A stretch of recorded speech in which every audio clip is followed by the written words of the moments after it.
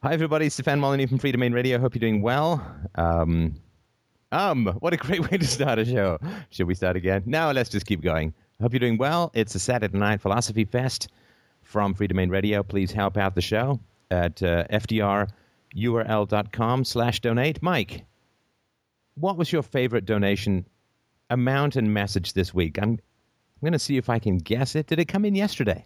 Oh, you're putting me on the spot. Let me pull it up very quickly. Very quick. Mike is saying, let me pull it out very quickly. So for those of you on the webcam feed, you might want to switch to widescreen. Well, we did receive a delightful 50-cent donation yesterday, which 50 cents. Wait. 50 cents US dollars. So I'd like you to think of that as 50 cents and a half. Of which PayPal takes about 49 cents and half a kidney. Actually, it's 31 cents, which brings the total to 19 cents. Good. I think we're fighting the wrong state. It did come with a note, though. Yeah. Let's enjoy the note. The note said, "I don't agree with everything you say, but I appreciate the time you dedicate to your research. You are making the world a much more thoughtful place. So, thanks." No, sorry, you just read that a little incorrectly, Mike. It's not a much more thoughtful place, because a much more thoughtful place would be like 75 cents. It actually is just a more thoughtful place. Now, I got to tell you, as far as compliments go, I mean, first of all, there's the poke in the eye of 50 cents. I think that's quite important. But what I like is that I don't agree with everything you say, but I appreciate the time you dedicate to your research. Now, that is like... You know, it's not that I find you very attractive, but I really do appreciate the amount of makeup you have on. You try really hard. That's nice. Clearly, you are looking at a lot of stuff before doing a show. And I just wanted to tell you that I know that you're looking at a lot of stuff before doing a show, and that the show, without that stuffness that you're looking at, would be different. That was something quite special to receive. And to that person... If 19 cents is important to you, or 50 cents is important to you, I really feel terrible about taking it from you. You know, like, here, mister, here's my last 50 cents in the world for all of the research that I'm sure you do. I'm like, wow, please take this back. This is money that is embarrassing to receive. Or if you have a lot more than that, then I'm sorry, but we can't thank you in the way that we would like to, because of non-assault laws. Anything else you'd like to add? I do want to say for the subscribers out there, we just added some new donator podcasts in the Philosopher King section, which is the $50 a month subscription level. The Kings of the show, thank you so much. You're the people that help make this thing possible. We added 2 new shows, Accepting Anger, Finding Exploitation, which is a really interesting listener call, and Individualization is Death, a conversation about narcissism and childhood. It's pretty interesting. So, and also we await the cavalcade of emails that complain about an anarchy show with kings. But go ahead. It's a monarchy. Haven't you heard stuff? No. And I haven't. Wait, if I haven't heard about it, then clearly I'm not that involved in the monarchy. Shouldn't I have heard about it? Anyway, just the Maleficent review, King Stefan. Come on now. Oh, yes, that's right. Good job. And at the $20 a month level, at the gold level, we have Designing Your Life 2, a conversation with a listener where I talk about pretty much how I started working with Free Domain Radio. So it was a fun little chat. Decided to throw it up there. Love your feedback if you do listen to it. But yeah, please, all the subscribers out there, you really make this possible. Knowing what we can count on every single month is a huge help. And we're actually talking to someone right now who's doing some fantastic research about bringing him on full time to help with the show. Yeah, so. And that will make it's a really lots of good research. Oh, yeah. Somebody's just asked, so what's a donation minimum that won't be laughed at? Well, 0 won't be laughed at all. I mean, we get emails from people who are like, man, I'm sorry, I don't have any money to donate, but I've shared your videos and this and that and the other, to which we say, fantastic, thank you very much. That is wonderful. Some people who send in a couple of bucks say, you know, listen, I'm a student, I'm really low on funds, but I just wanted to let you know how much I appreciate the show. Fantastic.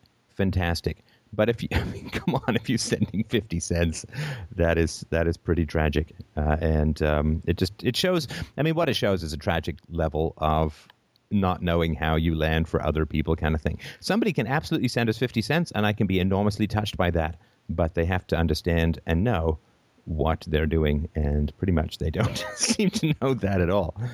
No, there's no amount. Somebody I don't know, maybe a penny. Somebody send me a penny. It's hard to justify that. But no, there's no minimum amount. It's just kind of funny when you get 50 cents along with a note about how we're making the world a more thoughtful place. Apparently 50 cents more thoughtful. Maybe he thinks we're the rapper.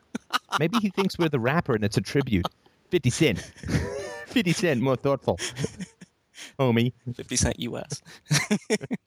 I don't know that 50 Cent, the rapper, gets a lot of passive-aggressive compliments on his research either. No, he just got shot, unfortunately. He's not been shot. I think he's actually a pretty good business person, right? Like, I mean, he's been shot like a dozen times or some absurd number. That's one of his claims to fame. Is that right? Yeah. This is before he hit it big, but that's where he gets his cred from. Oh my God, I'm talking about a rapper, and I said the word cred. I'm so white. I'm sorry, everybody. Mike is now. Please donate so Mike can get his grills installed. It's very important. Very important indeed. All right, so that's enough mindless banter. Shall we move on to Madame the First Caller? We shall. Sarah wrote to me recently, and she just watched the Dangers of Dating a Sex Worker show, where we talked to a man who was financially supporting a Romanian sex cam worker, and she had some strong reactions to it and wanted to talk to you about it. So go ahead, Sarah. Hi, Mr. Molyneux. Oh, hi. How you doing? Wait. Are we on I'm with you on a first name basis? You're with me on a last name basis? Is that how this is going to work? That's really going to make me feel like a headmaster. Which for some sex worker things could probably be a pretty good scenario, but I don't think we'll be able to play it out today. I mean, if you're into that, I don't think you can afford it with your 50-cent donations. That's right. All right. Okay. So what happened to you? Yeah, that's totally great. What happened to you with the call-in show with the guy a couple of weeks ago, right? It bothered you, right? Oh, no, I watched it yesterday, but a quote struck me from that. You said, "A woman capable of love is not making money having men squirt their cum on her webcam." And right. I also noticed that when you mentioned that she was living with her friends and you asked, "Oh, well, I hope there aren't any children in the home." And right. She even said, there aren't... She goes somewhere else to do her work. And I was just sort of wondering what your thoughts are in general about people who work in the sex industry or sexuality for people who aren't married. Well, I mean, sexuality and the sex industry to me are kind of two things together. And I sort of want to separate them. I guess first and foremost, I mean, I have no moral problem with the sex industry. Right. I mean, payment for sex is a voluntary transaction. It does not involve the initiation of the use of force. It is a free market transaction and therefore is not immoral in any way. I just want to put that out sort of fundamentally. And sex itself outside of marriage, fantastic. Nobody goes into the Tour de France without pedaling a tricycle once or twice, and to wait to get married to have sex doesn't seem to me to be, it's fine if you want to do it. I don't know that it's, particularly wise. Only eat at one restaurant. How do you know what you like, right? So I have no issues with sex before marriage. It's fine. No issues with sex workers as far as it should never be illegal, and there should be as much safety, security, and precautions available to sex workers, which are not usually available now because of its illegality and so on. So I just want to put that out front. The statement that I was making to the guy, and for those who don't know, this is a guy who got involved with a sex cam worker in Romania, ended up shipping her $30,000 for some pretty dubious medical treatments, and thought that she might be capable of loving him, and I don't think that would really be the case. And that doesn't mean that sex workers are incapable of love in the long run, but I think that love and financial exploitation and all that kind of stuff, they just don't really go hand in hand. So I view sex workers as for the most part, and this is not the whole story, but I'll throw some stats at you that you're probably fully aware of. Most prostitutes have been victimized at some point in their lives by sexual violence. This is from the University of Hawaii. More than 90% suffered childhood sexual abuse, often incest. Many others have been sexually assaulted in the course of working in prostitution. And I'm aware that webcam workers are less prone to this kind of stuff. About 75% of prostitutes have been violently raped as adults in situations not involving their work. At least 2/3 of prostitutes began working in prostitution before the age of 16. Young women and men often entered prostitution as a way of escaping an abusive home situation. Prostitution is their only means of survival. More than half of prostitutes in one study said one or both parents drank to excess. More than half had family members who abused drugs regularly. 51% of prostitutes in one study had a father who battered their mother. 62% of prostitutes were physically abused as children. 2/3 of prostitutes were sexually abused from the ages of 3 to 16. The average age of victimization was 10. 2/3 of prostitutes abused in childhood were molested by natural step or foster fathers. 10% were sexually abused by strangers. More than 90% of prostitutes lost their virginity through sexual assault. 57% of prostitutes reported being sexually assaulted as children. 49% reported having been physically assaulted as children. And it goes on and on. We don't really have to sort of go into all of these. So again, it's not that it's immoral to be a prostitute, but I do think that most of the people who are working in the prostitute field, and again, that's not to say all sex workers, are doing so as a result of childhood trauma, and I think it really only replicates and recreates that trauma, and I think in many ways exacerbates it by putting them in further situations of danger. So that's sort of my caution and concern. But, you are much more of an expert about this than I am, so I'm happy to hear your thoughts. With the statistics you cited specifically, what I wonder from that is, did they go into being prostitutes because they were abused, or is the abuse and the prostitution both linked to something else, a common factor such as poverty or living in a bad neighborhood? I'm just wondering. Well, for that to be the case, then these would have to be common to all people who had poverty, like who were in poor. Like so, for then 90% of women in poverty would have to have lost their virginity through rape, and I can't even remotely imagine that would be the case. No, I was just wondering if there was an outside correlation there. I'm not as knowledgeable about the actual statistics as you are. Well, but tell me what, forget the statistics. I just sort of want to put them out there for general consumption, but what are your thoughts and so on with regards to sex workers as a whole? I mean, given that this is your gig. Well, I personally, I'm a computer science student. I've been in a steady, stable, wonderful relationship for a little over 3 years now. And about 2 or 3 months ago, I started getting into the webcamming industry. And so far, it's been an immensely positive experience on my end, but that might just be because of my views of sex in general. I'm very comfortable with my sexuality and my limits of what I'm willing to do and what I'm not willing to do. But of course, before I decided to change basically what job I'm doing from working in the food industry to working in the sex industry, I did a lot of research. And what I noticed, just based off of, anecdotal evidence on forums and things like that, most of the women and a few men who are involved in the webcam industry all really enjoy it. It's a lot harder for me to find people who legitimately do not enjoy what they're doing working in the webcam industry, which I don't know how similar that is to prostitution, but it seems to me that... it's not wildly similar in many ways, right? Because there's, almost no physical danger, right? You're selling live, customizable pornography. You're not selling sex. Right. Basically you're selling masturbation rather than penetration, right? Exactly.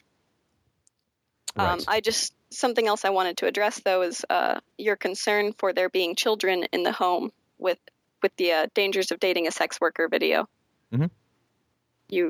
I was just wondering why you were concerned about children being in the home if she wasn't even working in the home. Oh, I didn't. I must have missed that when he said that. So if she's not working in the home, that's fine. Then, and if she said that, then I just didn't want necessarily, ride 'em big boy kind of stuff going on when kids might be in the house. Of course. Okay. Right. Okay. No, it's not like, oh my God, if you're a sex worker, you can't be around children. Like, I don't mean, I don't mean that at all. That was a little bit of the impression that it gave off, since he did say, "Oh, she goes somewhere else to work," and I was like, "Wow." No, and no, I'm sorry. I thought she was doing it in the home. In which case, that was a mistake on my part. All right. So, do you mind if I then ask you some questions? Sure, go ahead. And assume, of course, that your boyfriend is fully aware of your webcamming. Is that what can we call it? That? Yeah. Okay. I think that's the most common term for it. Yeah, we discussed it extensively before I decided to get into it, and he's been fully supportive of everything since. We're very careful with issues surrounding, for example, jealousy. If he feels sexually neglected, I will skip work for a few days, anything to make sure that he's comfortable with what I'm doing, as well as my own comfort and safety. All right. And what was it that do you think got you into this particular idea? I mean, as far as getting out of the food industry and into the masturbation industry. Well, I mean, you're making a lot more money. In the food industry, I was making a little under $9 an hour. With what I currently do, I make over 70 on average. So that's obviously a big incentive for students right now. My boyfriend is unemployed. I'm the breadwinner, so to speak, for now. And there's a lot more attraction to it just because you can choose your own hours. And I never felt bad about it. I know a lot of people think, oh, I don't want to go into the webcamming industry because I feel like I'll be used or I'll be less of a person. And I never really felt that way about it. I did grow up in a very religious home with my parents being very against sex. My mom gave me the sex talk for the first time when I was 16 and a half. And, everything I learned about sex was either through the internet or through my peers.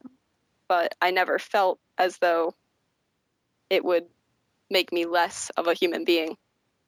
Right. Okay. And again, you don't have to answer anything. I assume that you're not particularly shy about the internet, if I can make that giant leap of assumption. But and your first sexual experience was when? My first sexual experience, I think I'd had a pretty average sexual experience growing up. There was the awkward fumbling boyfriends in high school where you kiss each other and that's the biggest deal ever. And actually, I lost my virginity to the boyfriend that I'm currently with. And so I've explored my sexuality more with him and have become more comfortable with it, mostly with him. It's been pretty monogamous. Pretty monogamous. Well, that sounds like that sounds like a kettle of fish to be unpacked. Pretty monogamous. What does that mean? It means that we've also had extensive conversations about being polyamorous, but neither of us have ever actually acted on that. We've been monogamous. I've never cheated on him with anyone, and he's never cheated on me. If that's, I think you okay, read into so that you have been monogamous. Yes. Okay, and is your boyfriend there, or is he around? Is there any chance to ask him about his sexual history or anything like that? Yeah, I could ask him about a few things if you'd like. He's not. Is he around? Yes, he will be in just a moment. Oh, okay. Well, I'm just again, I'm sort of curious. So you had no, obviously, no childhood sexual abuse or anything like that, right? No, I would say that I was pretty heavily emotionally abused by my stepfather when I was younger, and there was some physical abuse, but no sexual abuse, which I'm thankful for. But it's sad that we live in a world where that's something we have to be thankful for. But yeah. Okay, so what happened to your biological father? He died from a drug overdose when I was much younger. I was around 8 years old when he died. My mom was a teen parent. Well, she was 18 when she was a parent? No, she was 15 when she gave birth to me. Yeah. Which is funny because she tries to use that as an argument for why I shouldn't be pro-choice. She says if I had been pro-choice, you wouldn't have been born. I said, Mom, that's not... Well, no, you could have been put up for adoption. That's what choice means. All right. So my boyfriend is here. Did you want to talk to him? No, let's do this a bit first, if that's all right, and then we'll get into that. So basically, Okay. your mother would have been the victim of statutory rape. Is that right? I don't believe so. I think her boyfriend or my father was either 17 or 18, so it's possible. But I'm not exactly sure. I didn't know him that much because after my younger sister was born, she's 3.5 years younger than me, after she was born, my father left to do more drugs, and my mother lived with her parents. Now, your father, was he doing drugs when there were babies around? I mean, was he a drug addict through the process of your childhood? Yes, he was. I should have said that my mother left him shortly after my sister was born. So your mother had 2 children with a drug addict? Yes, my mother wasn't the brightest. Well, I so don't to know that speak. that's a matter of intelligence. I don't know that intelligence is, once you dip below this level of intelligence, you just stop breeding with drug addicts. I don't know that that's sort of an insult to some of the less intelligent but still wise people that I know. Okay, so she wasn't very wise. She was very young too, and she was not properly educated about that's sex. begging the question, right? I mean, that's begging the question, which is why was she having sex with a drug addict when she was 15, right? So what was your mom's family like? She expressed that she had problems with my grandfather when she was younger, but that he changed when he got older. And I've always known my grandfather to be a great man, a very, very good person at heart. I think she was just naturally rebellious. She didn't want to listen to what boundaries were put down, and she wasn't informed about a lot of things. And my grandmother was a bit of a pushover, and so it was, can I go spend the night at my friends? And then she would be off partying and having sex, and my grandmother would never check up on her. Oh, Sarah. Oh, Sarah. All right. Gosh, where do we begin? So your analysis of why your mother had 2 children with a drug addict who ended up dying from drugs is that your grandfather was a naturally good person and your grandmother was a bit of a pushover, but basically your mom was just naturally rebellious, and that's how you think it happened. Is that right? Yeah, that's the problem, is I only have small, bits and pieces of what she's told me to work with, and I don't really have the full picture of what her life was like then. Whose life? Your My mother's? mom's. Yeah. Does that seem like a reasonable theory to you or thesis? I'm not really sure, because she's obviously changed a lot as a person. She decided to, work very hard to make a hopefully better life for me and my sister, and she's definitely not the same, as she was when she was a teenager. So it's hard for me to make that judgment call on who she used to be and why she used to act that way. Well, but I assume that you know your grandparents, right? Yes, I do. And what are your thoughts of them? If I had to guess, I would say it's my grandmother's fault. She's so incredibly sweet and nice and caring, and that's her number one goal in life, is to just be the nicest person she can, even when it comes to letting kids, or when she would babysit me, letting me do whatever I wanted under her care. It was, oh, you want to just eat candy for dinner? Well, there you go, eat as much candy as you'd like. It was hard for her to set boundaries, and I think that might have had a big influence on my mother's behavior. So your grandmother is too nice, and that's why your mom had a child with two children with a drug addict. What sounds reasonable to you? Does it sound reasonable to you? It does, right? It's all that I have to go off of. That's all I know. That's not. Hey, don't be too slippery with me, young lady. No, because I mean, the question is that I didn't say is that all you have to go on. I said, does that sound reasonable to you? That she was too nice, and that's why your mom had 2 kids with a drug addict. I guess not really. Not really. I wish I No, knew my more. my wife is a very nice person, and our daughter is not going to grow up to have 2 kids at the age of 15, No, starting but at the age of 15, drug but addict. does your wife let your daughter do whatever she wants to do, No, but that's not regardless being of the nice. implication? That's not being nice. That's being neglectful. Right? Like, listen, if you were a blind person and you were about to walk into traffic, and I just took a step back because I didn't want to interfere with you, would that be nice?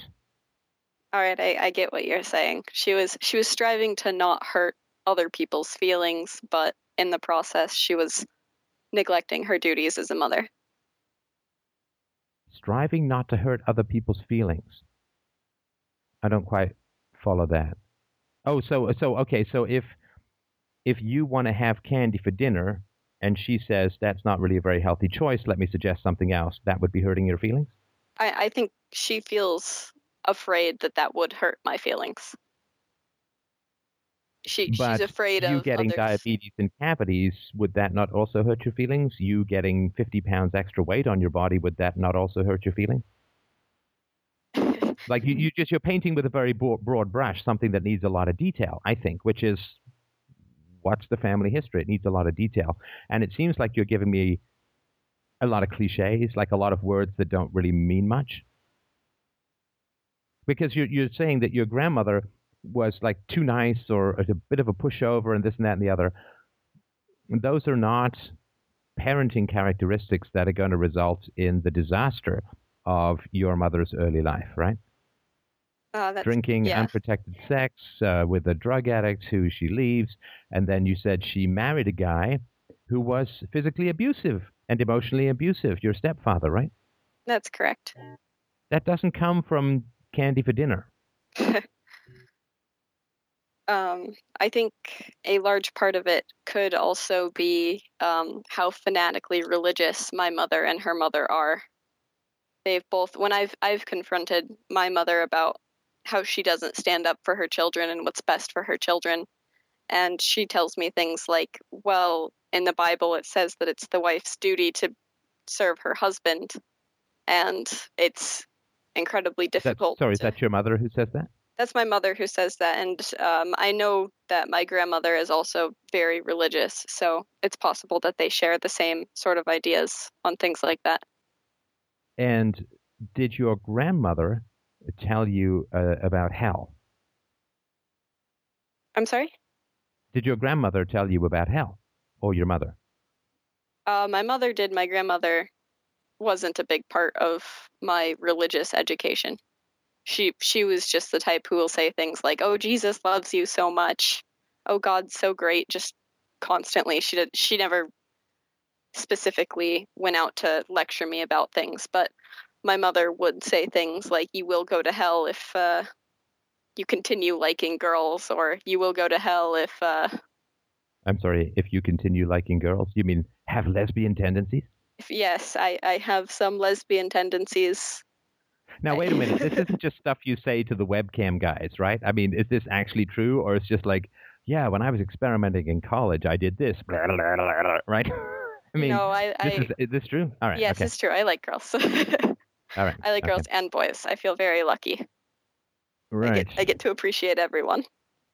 Yeah, I'm not sure I'd put you high on the luck scale given your childhood at the moment, but we'll hopefully keep chatting about that. Yeah, because I mean, the people who are religious and introduce particularly Christianity to children, it's kind of hard for me to think how solicitous they are of other people's feelings. Because in telling kids that they're born with original sin and that they need to accept Jesus or they're burned in hell forever, that's usually not associated with being overly concerned with not hurting other people's feelings, right? I think they view it as they're saving you, so in the long run, it's Oh, better you to. didn't just tell me that, did you? I Oh, God, your history is like this mad, fragmented, psychedelic jigsaw puzzle where nothing fits together. Welcome to my life. I get it. That is why, I mean, I hope this find this interesting. I find this fascinating. I really do. And I appreciate this part of the conversation. But, okay, why did I just, I'm just grinding the heels of my hands into my eye sockets here. I identify strongly as being atheist. I am not religious at all. I'm just putting that out there. I get that. I mean, you're willing to kiss girls and go to hell, which is probably another webcam scenario you've played out at some point or another. But... No, why? Because you were just telling me that your grandmother would let you eat candy for dinner because she wanted to get past the moment. No, but you don't notice how illogical it is. That's what's troubling me. I do notice how illogical it is. It's just not something that I can change. Okay, so what am I pointing out? What am I pointing out that you know so well is so illogical? That she is identifying the long-term problem of you going to hell, but not the long-term problem of raising her children incorrectly. Well, the long-term problem of candy for dinner and cavities and diabetes and crap like that. And unprotected. So when you said she wants to make peace in the moment and she can't think of the long-term kind of stuff, well, that's not true because when it comes to hell, she was all down for that, right? I suppose. Well, no, don't suppose. I mean, I'm either right or I'm wrong. You're right. Okay, so the reason that she said have candy for dinner had nothing to do with the fact that she was not willing to make you emotionally uncomfortable for the sake of a long-term gain, right? Because she told you about hell.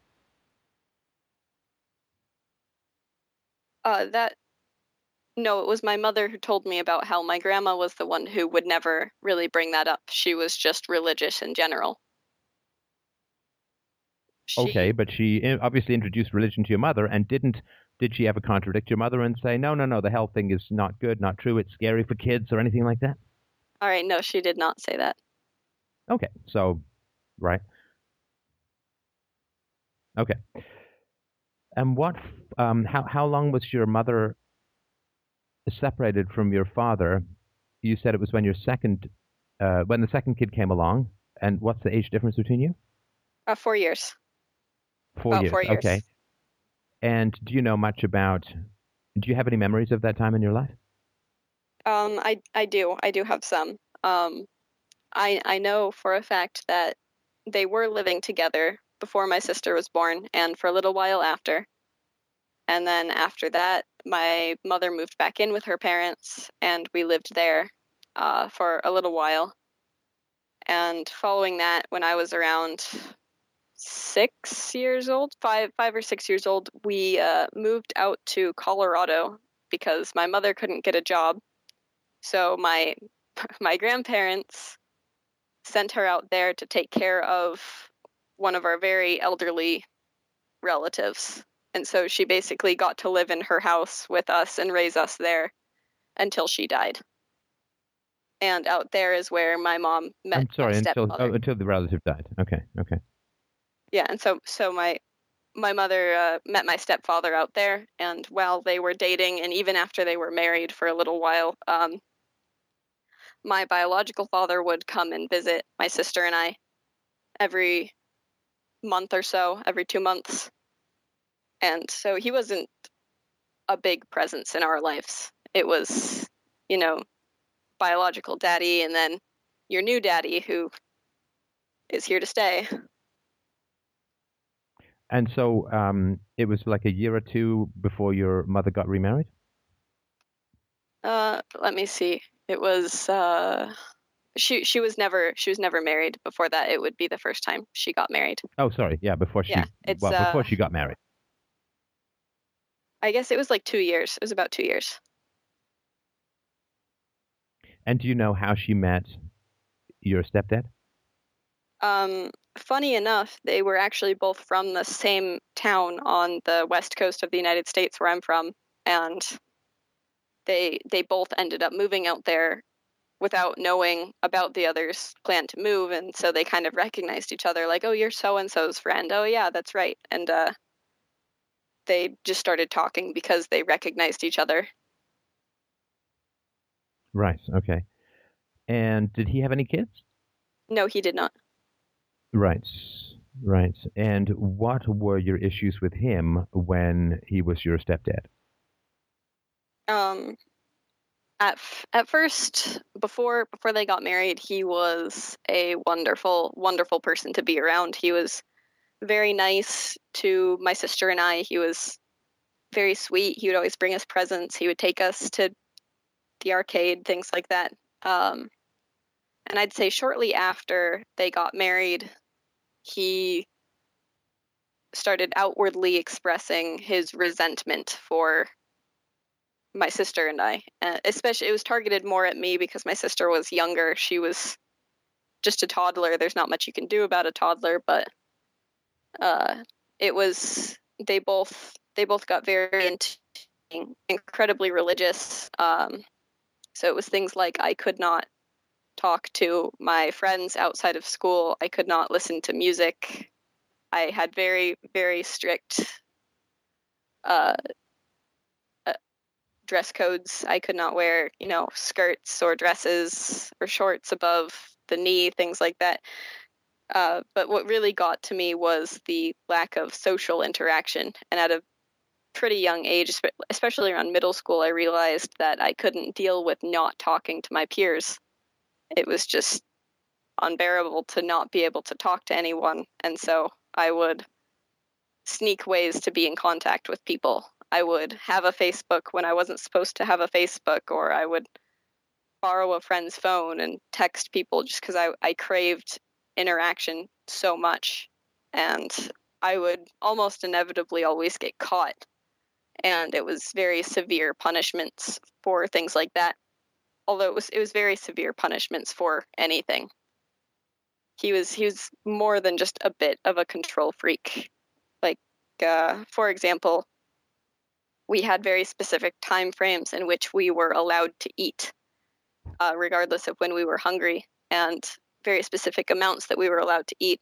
We weren't allowed to eat his food, and we weren't allowed to, touch all sorts of things. And one day I was very hungry because I was studying up late for a big test, and so I snuck as quietly as I could into the kitchen to get a piece of bread, and he caught me with the piece of bread, and I was grounded for 3 months.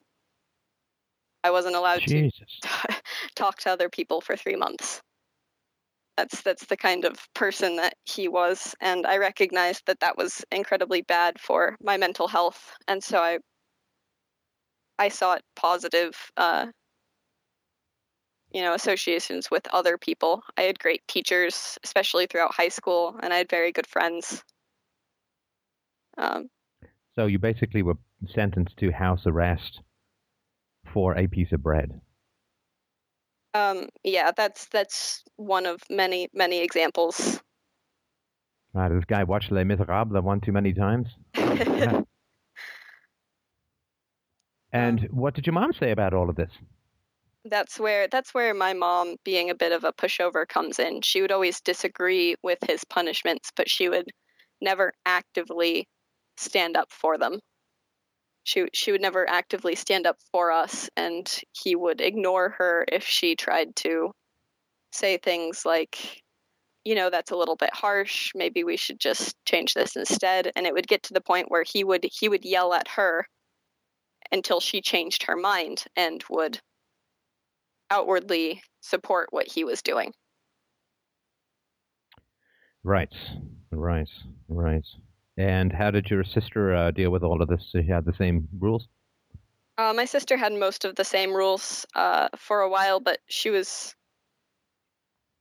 for the most part, it was targeted at me specifically because he had a very personal take on all of it. He would take it very, very personally if I did something against the rules, and so he, for a while, was focused on me being the one who's actively out to get him. He thought that I was intentionally doing things because I hated him, which was not the case. You didn't hate him? I did hate him, but that's not why I was acting out.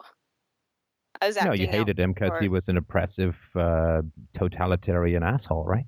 That's perfectly correct, yeah. Oh, okay. I'm sorry, I forgot the question. Well, basically, I was just asking if your mom was fine with all of this, and more or less she was, right? I mean, she Yeah. would sort of complain a little bit, but Yeah, my sister's actually, she's having some big problems right now, and this is the first that my mom's ever started to stand up against him. My sister's in high school now, and she ran away from home about 2 weeks ago because she was doing a project with her class, and her teammates chose a song that my parents didn't consider appropriate, and so my stepdad felt the need to call her a slut and a whore and tell her that she's terrible and that no one will take her seriously if she dresses like a whore and acts like a whore. And she ran away from home because he said that they were going to send her to a summer military camp, which was probably just bluffing, but she hasn't gone home yet, and I basically told my mother that they all need to go to family counseling, and that's the only thing that might have a chance of helping. And did he also call you a whore when you were there? He said some pretty bad things to me too, yeah. Like what?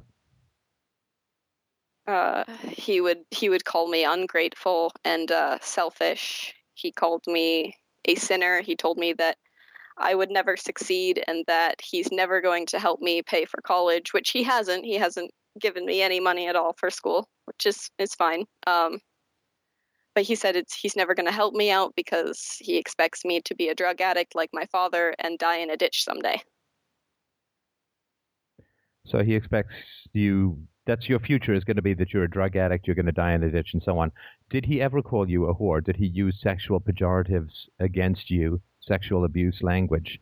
Sorry, that sounds the wrong way to put it. Verbal abuse language of a sexual content when you were a teenager or at any time when you were living with him?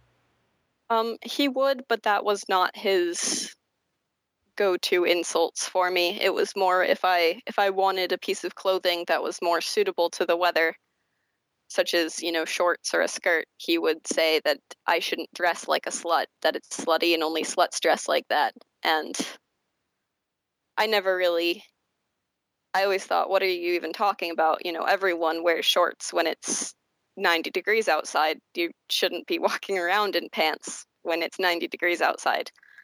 And so Right. I never really thought of myself as trying to act slutty, and so his words always seemed pretty empty and just angry to me. But I suppose, yes, he did address me that way. Right.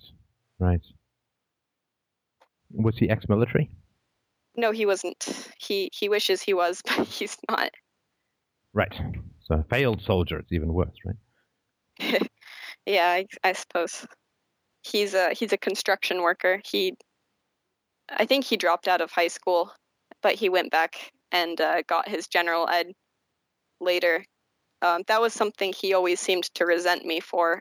I've always been very fascinated by scientific materials, and so I would always be very excited, enthusiastic coming home from school saying, Mom, Dad, look at this thing I just learned. It's really exciting. And he felt that I was showing off and that I was trying to shove it in his face and call him stupid when I was, just a kid who's excited about baking soda and vinegar making an explosion. And it was very discouraging in that kind of environment when he took it very personally. Right. Yeah, I mean, so the resentment of the underachiever with the person who's got the enthusiasm of youth. Oh, look, there's a light. Let me take a long, slow French waiter pee on it so that it hisses and goes out, right? Yeah, I suppose that was what he was trying to do. It didn't really work because I'm going to college now.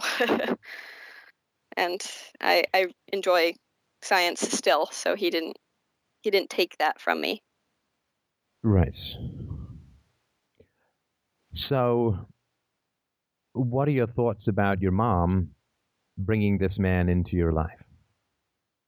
I think that she made a very big mistake, and she should have gotten her children out of there a long time ago. I think that she should never have had a kid with him either. They had my younger brother, who he's a very sweet kid, but he's developing some really horrible tendencies as he gets older. He's about 10 years old now, and he's incredibly bright, but every once in a while he just echoes things that his dad says. He'll say things like, "Oh, gay people are gross. I hope gay people die."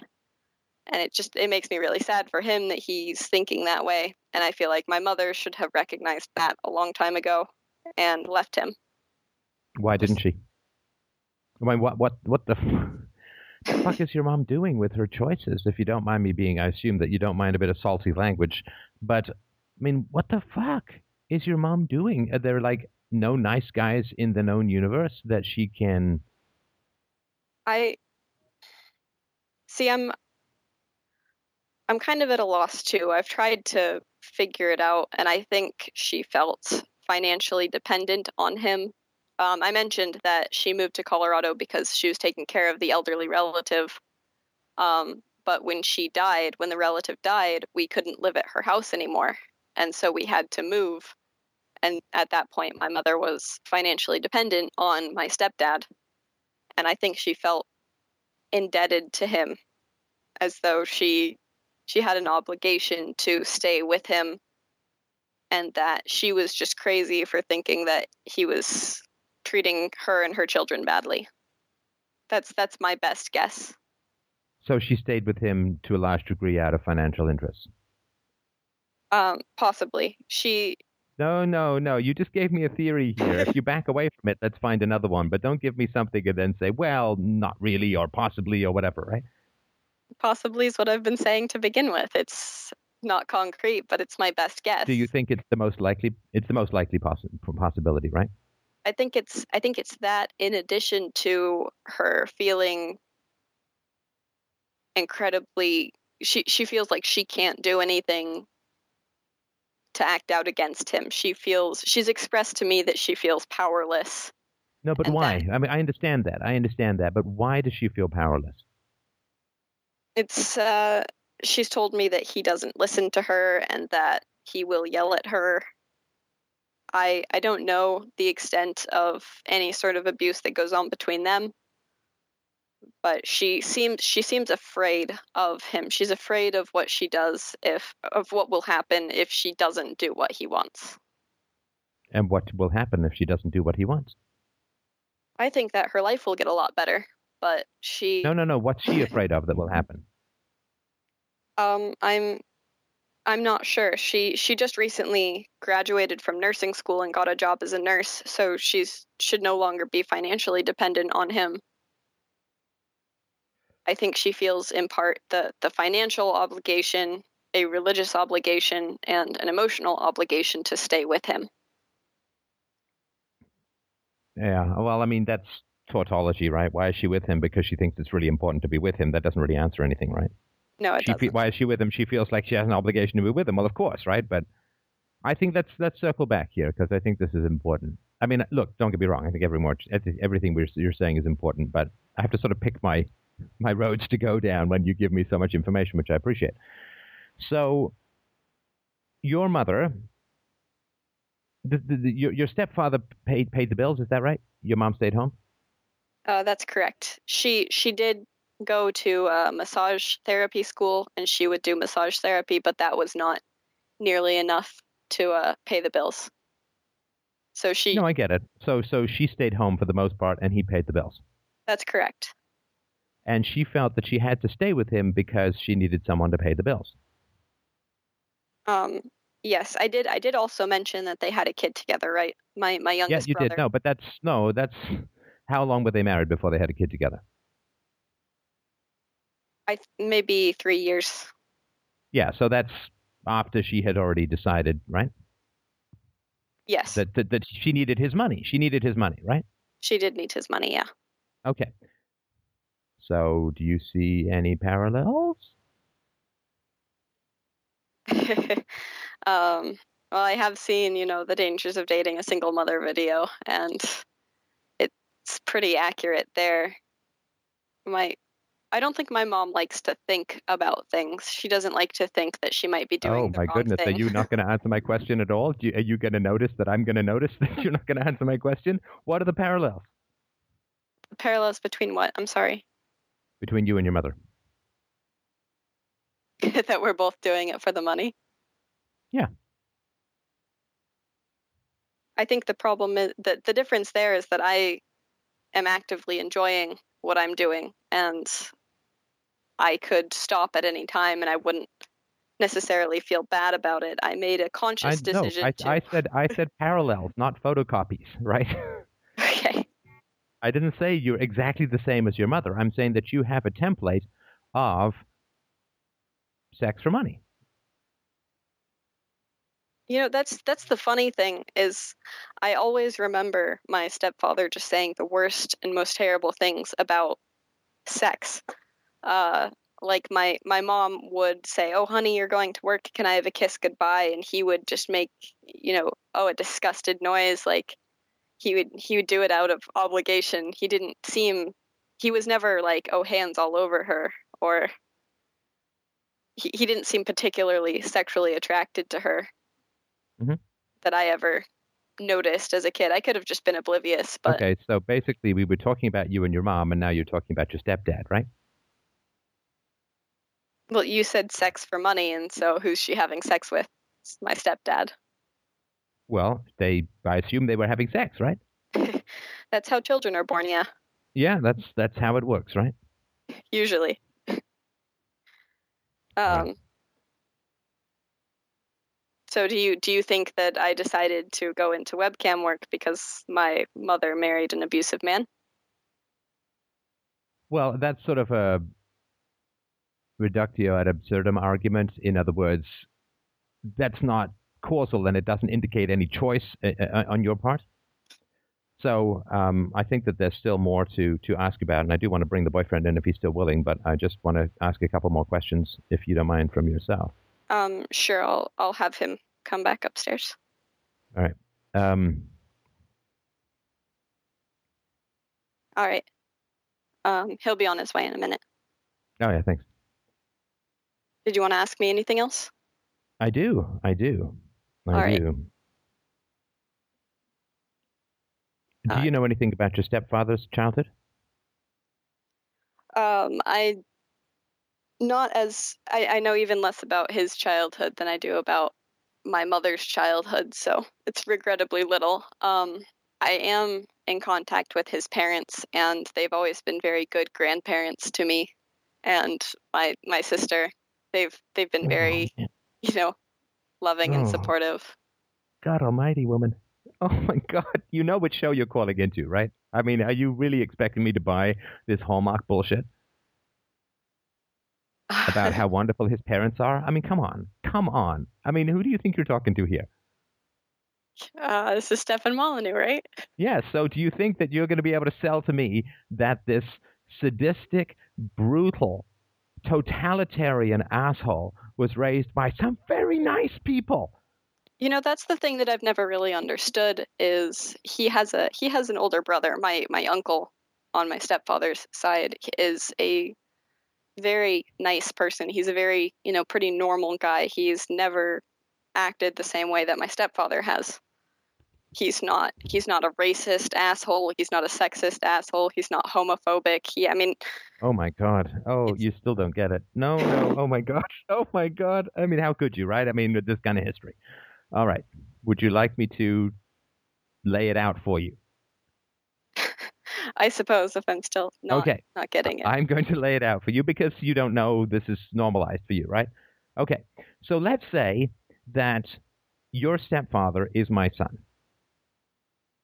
And let's say I'm a good dad, I'm a nice dad, I'm a fine dad, but he got hit with a brick or had a brain parasite or went into politics or something like that and just became a cosmic asshole, right?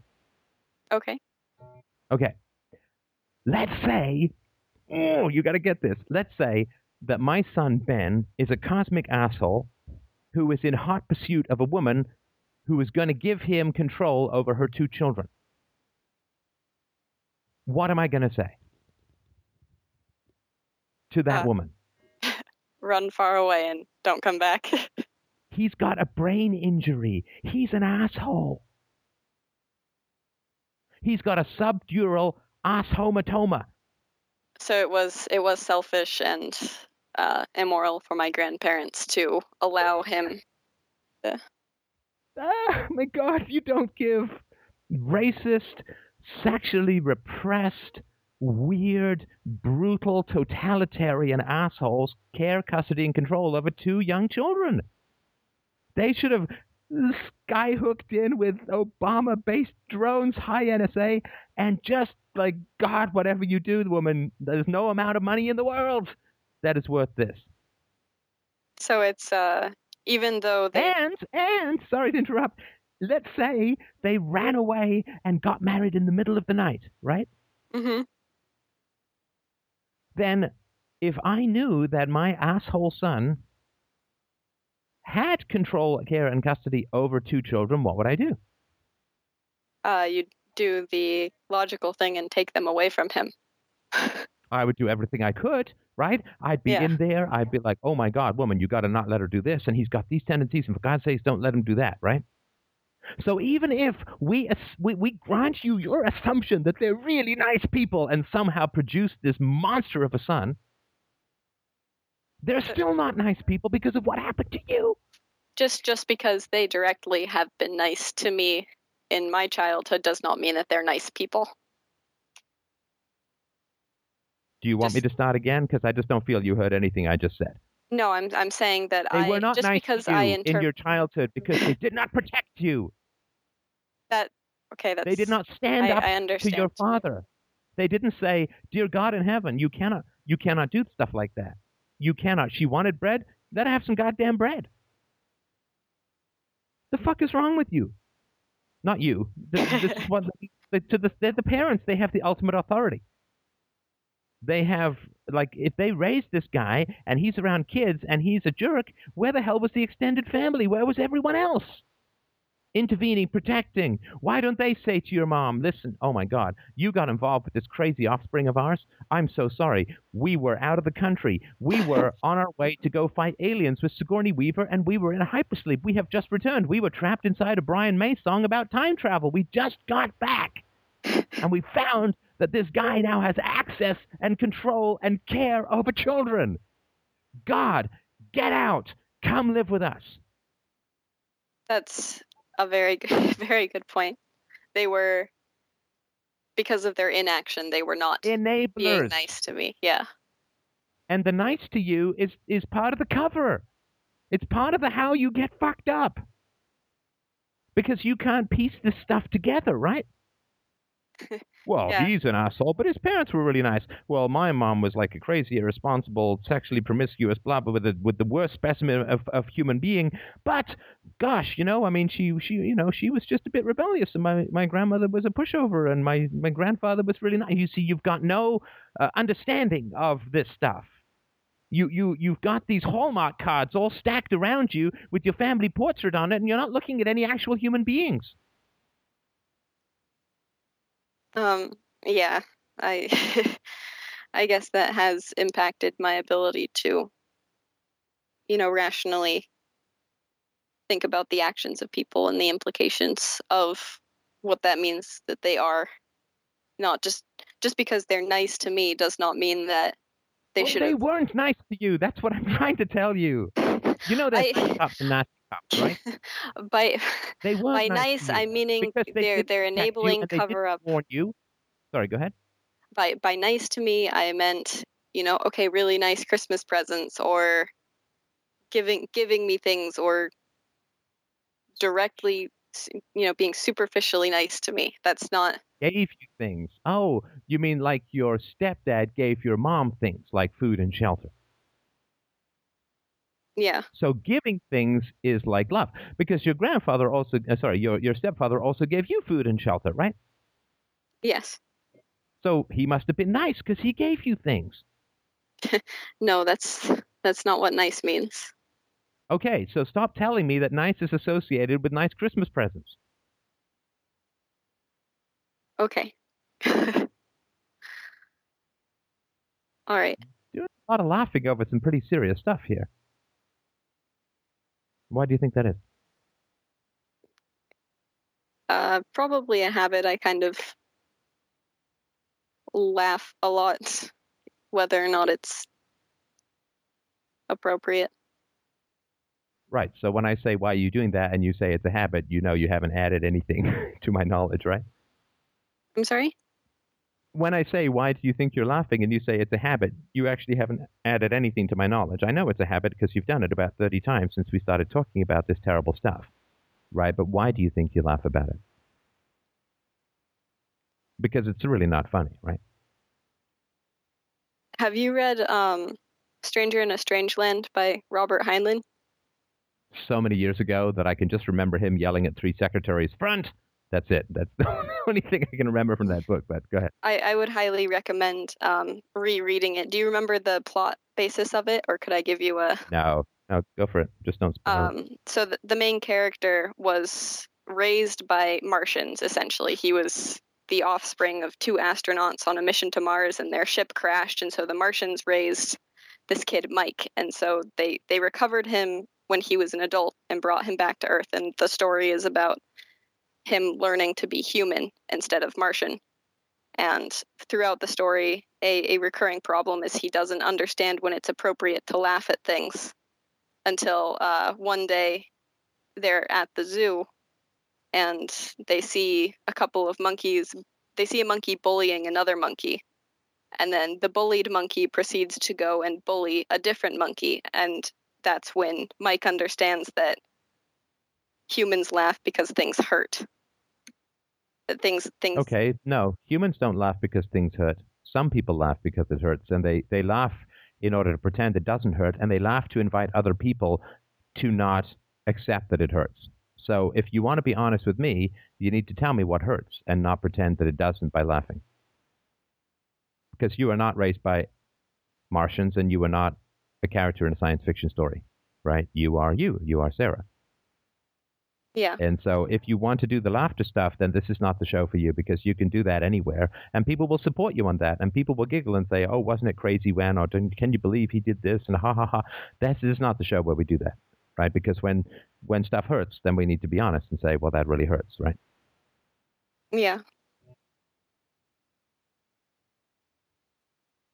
Did you want to ask me anything else, or did you want to talk to my boyfriend? Yeah, don't go anywhere. Yeah, if you can put him on, that would be great. Sure.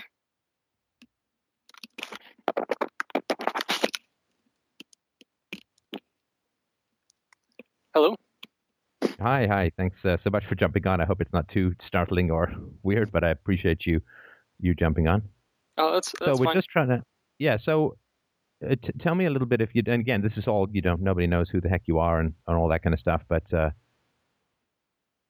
what was your childhood like? Because I'm just trying to figure out, and it's interesting to me that if your girlfriend says, I'm going to basically go and help strangers masturbate over the internet, and you're like, sounds legit. Yeah, it's good for me. I'm just curious what sort of history it was for you growing up that may have ended up in this situation. But go ahead. So I guess I had a pretty standard, unproblematic childhood. I come from a slightly upper middle class family. My dad grew up in the he was very poor when he grew up. He left home when he was 18. Basically, he made his own life. He had very little support at all growing up. He is now a professional engineer on solid. He uses SolidWorks and whatnot to design products. And so he's an extremely logical thinker. And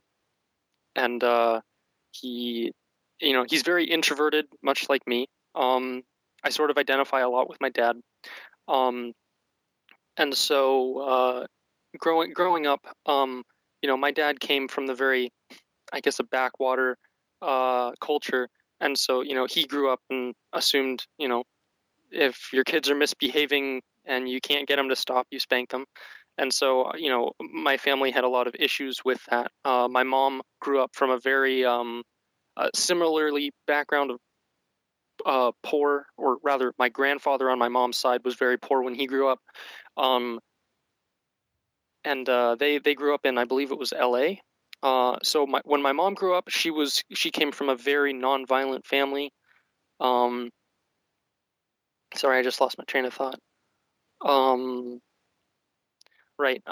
So when my dad's means of childhood education really did not match up with what my mom thought and what obviously what his kids thought, and so we would have the first few years of my life where I was able to articulate arguments. I had a very, very rough time because I was constantly arguing with my dad and whatnot. But as time went on, and I was better able to discuss things with him, um, our relationship significantly improved. Our family sort of convinced him, spanking is not an acceptable means of punishment. My dad is a pacifist, but he took that on a sort of a larger scale, like no war, no killing sort of thing, not a no violence. And his arguments with the family sort of helped him bring his outlook of pacifism down to a more micro level. Since then, I've had a great relationship with my parents. My mom is benignly insane. She is a extreme germaphobe, health nut, and so forth. My whole mom's side of the family is, and she's very prone to irrational behavior. She's sort of a drama queen, but that's a bit of a gray area. In any case, the issues I have with my mom never really had too much of an impact on my childhood. I just always sort of knew my mom was crazy, and I didn't really take her craziness too much to heart. Why did your father? You say he's a very logical man. What logic would your father give for staying with a crazy woman? He puts up with it. They've had marital problems for a very long time now. My dad does not want to break up the family. My mom does not want to break up the family. I remember in 6th grade they had an argument when I was in 6th grade, which was about a while ago. Let's see, that was about 10 years ago or something. My parents got into a very heated argument. My dad started staying with some family friends for a while, less than a year, I think, but it was in a matter of months. In that time, I sort of bonded with my dad a little more because he sort of opened his eyes to he needs to maintain his recreational relationship with his kids. And so he started playing video games with me and whatnot. And he started learning who I was as a person, when I was in 6th grade, and I was also in that process. So that was very healthy. But I got sidetracked. My parents do love each other. It's pretty obvious, and they really like each other, but they have issues with each other. And wait, so sorry. So you said that your mother was benignly insane. That yes, would not mean that your father couldn't love her, right? Correct. Benignly insane is probably a little bit of an exaggeration. She, as I said earlier, she's a health nut. She freaks out whenever secondhand smoke comes from the neighbor's house or something like that. So she's not like a mental health nut. No. Got it. She's not. So she's like insane. Physical health, but insane. Okay. Yes. Got yes. It. Yeah, I mean insane in a very, very casual, inaccurate sense. Now, what happens when you talk to your mother about her irrational thinking? See, that's the problem. Is oftentimes she will seem logical. Like, for example, I will start talking to her about when she's driving.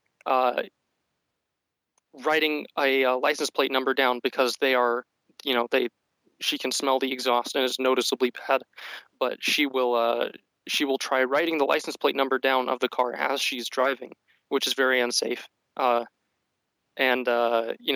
grandmother has talked to her about it before, and a lot of my family members have, and oftentimes she will recognize it and she will say, yes, it's unsafe, I shouldn't be doing that, etc., etc. But then in the moment she just gets so caught up in her emotions with it that she ends up being very irrational. I recall one time that had occurred and we were stopping at like a CVS pharmacy or something, and I was telling my mom that it's absurd to yell at people on the road for smoking and throwing their cigarette out the window. Yes, it's a bad thing, but it's not so much that you should, yell at them on the street. You're not going to accomplish anything like that. And she was, naturally defending herself because she felt morally offended. And in the store, there was someone buying a pack of cigarettes, and she started telling them off. Or perhaps they were smoking in the store, I don't recall, but she started telling them off. And normally she would not do that, but she gets very caught up in her thinking. She's not a very logical thinker. She's a very emotional thinker. Get very okay. First of all, emotional and thinking are not the same thing, and getting very caught up in her own thinking. Doesn't she just sort of verbally tirade people? It's on occasion, yes, but she's usually very passive. She takes I guess you could call it a feminine approach of she will make, underhanded comments at people in trying not to offend them, but trying to point it out. She tries to maintain verbal pleasantries as much as she can, but on rare occasions she will lose that restraint. Just last night, actually, our neighbors were smoking, and she could smell it in the house when we were having dinner. And so she walked outside and just yelled out in the open, "Whoever's smoking, please stop! The smoke is coming into our house, and it's not fair to our family of 5," and so on and so forth. So, over the years that you've known her, have you had much luck in getting her to temper some of what you call her insanity?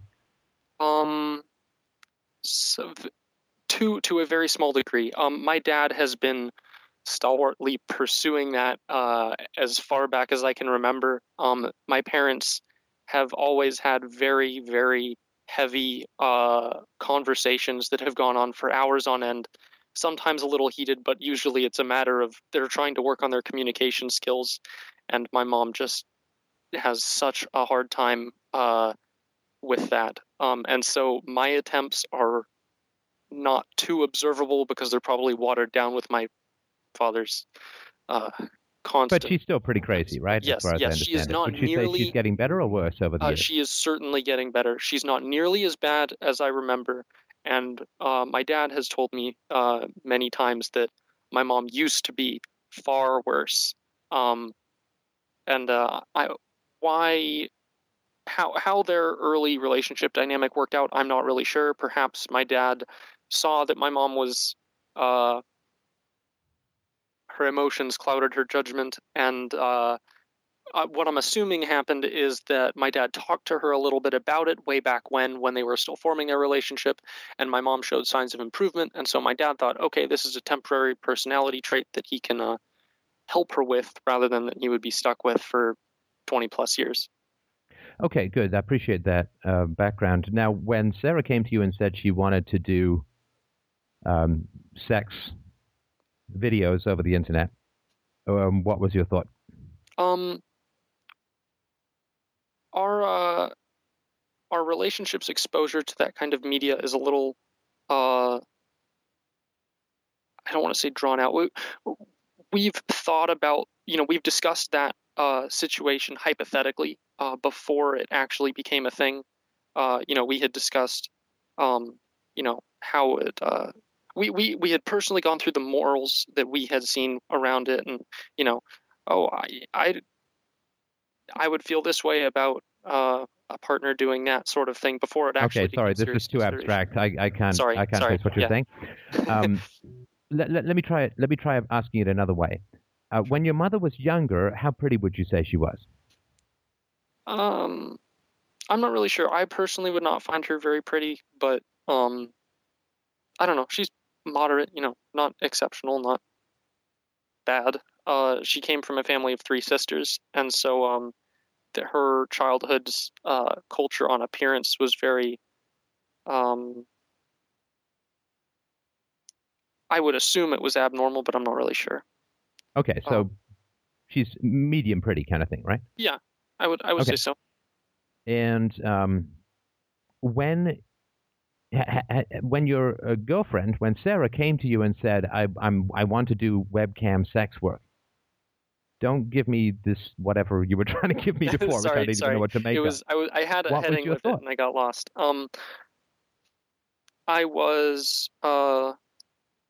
I totally understood where she was coming from, but I was a little nervous that I was fine with it, but I was nervous that I would have an emotional reaction that I did not predict, and that has not been the case. But so yes, I was open with it, but cautious, because I'm aware that is a frequent source of issues among couples in that situation. Okay. Well, I will tell you what I think the problem is with the sex scam work. All right? Because, and this, I'm going to pretend to you that we're in the 19th century and that your woman's virtue is your job. Okay. Okay, so let's just completely throw aside all political correctness. And if my girlfriend, are you interested in marrying Sarah at some point? Maybe at some point, theoretically? Yes, we have a serious relationship. Okay, and are you interested in having children? That's a very, very tough question. It shouldn't be. If you have a serious fucking relationship, which involves fucking, I guess, then you should have had this conversation already, right? We have. The answer is no. It's not off the table, right? It's not like the answer is no, you don't want to have kids? I personally have an interest in raising kids because I feel like I would be a good father, but outside of that, no. I feel like I would be able to satisfy that desire to... Wait, sorry. So you do want to have children? I'm not saying that means you're going to have children, but yes that's and no. There is a very strong draw for me to educate children, but I do not think I would want to put in the 20 or so years of obligation. I don't think that's for me. And does Sarah want to have kids? No. Okay. So so then you're not going to have kids if she doesn't want to have kids, right? Most likely, no. I mean, I'm open to it if she changes her mind later down the road, but we're in our 20s. We're not really in a position to say we're never going to have kids. There's always the possibility. A woman's fertility starts to decline at around the age of 25. So yes, physically speaking, that could be the case. But we might adopt if our minds change down the road. But yeah, I'm aware that a lot of people end up changing their minds about kids later in life. But okay. So you're open to the possibility that you may at some point want to have kids. Yeah. Right. Okay. So this is what I would say if my girlfriend. I think I've done enough listening now that you won't mind a short speech, right? But sure. This is what I would say if my girlfriend came to me and said that she wanted to do webcam sex work. I would say, you're aware that screens can be recorded, right? Yes, we've already thought about this. I mean, she's in computer science, so screen caps is not beyond the realm of possibilities, right? Correct. We're under the assumption that that's already happened. And they've been republished, and they're available, and all this kind of stuff, right? Mm-hmm. So I would say, outside of the emotional issues, outside of the boundary issues, outside of the fucking crazy stalker issues, outside of whatever issues, let's just talk about the realities of screen capture, right? Which means that I can't imagine what she's doing on these webcams, but it's enough to make guys squirt their stuff, right? So it's probably pretty hot and sexy and all over kinds of stuff that would make a gynecologist faint, right? So it's explicit, yes. I wouldn't say it's explicit. So you've got publicly available explicit videos which will be there until the end of time, and it is only a matter of time until your girlfriend's full name and address is associated with those. And so what that means is that any guy who gets obsessed with her is going to be able to find out where she lives. It means that her children, at some point when they're cruising the internet, are going to see young mom doing some sort of god-awful splits and showing people the caverns where they came from, right? Yes. It also means that potential employers are going to Google her name and are going to find her name and going to go, oh my God, I didn't know she was that flexible and I only now want to hire her for one thing, right? Yes, that's true. Personally, as far as the children go, I'm of the opinion that if kids are properly educated about... Oh, no, don't go there. No. Don't go there. That watching mommy do porn is a really, really great way to teach kids about sex. I mean, please, dear God, you cannot that's not give what me I meant. that argument, right? What I meant was they can... I think if kids are properly educated, they can understand it enough to, to not Understand be what? traumatized. Understand what? What are they going to understand? That mommy did porn for strangers, for money. Sexuality is a part of human beings. You wouldn't... Shitting is a part of human life, too. That doesn't mean I put a fucking webcam up my poot chute and watch all the snakes come out. That's true. Right? I mean, there's shit that happens biologically that is perfectly fine and natural and healthy. It doesn't mean you put it on the fucking internet, right? Yes.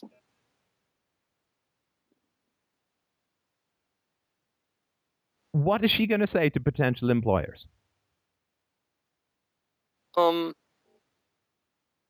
That's more of a question for her than me. But No, we're back in the 19th century, remember, brother? Your woman's virtue is your job in this mind experiment, right? Yes. I would assume. What is your answer? Oh, okay. To What is my future answer? future employers Googling your wife, finding her name, and finding endless videos of her masturbating, shaking her tits, opening up her labia, spreading her ass cheeks, or whatever the hell she's doing on camera, and then not getting a job.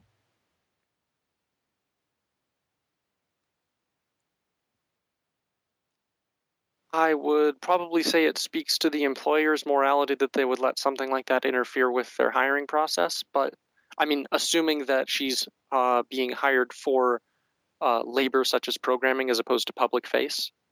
But in any case, I would defend her position by saying... No, I'm asking you, look, you guys know the world that you live in. I'm not even going to make the case that in an ideal world nobody would give a shit, right? Yes. But this is in the world that we live in, right? In the world that we live in, what would you say to the reality that I tell you why I wouldn't hire her. I'm sure she's very smart. She is very smart. I'm sure she's very competent. She might be a fine programmer.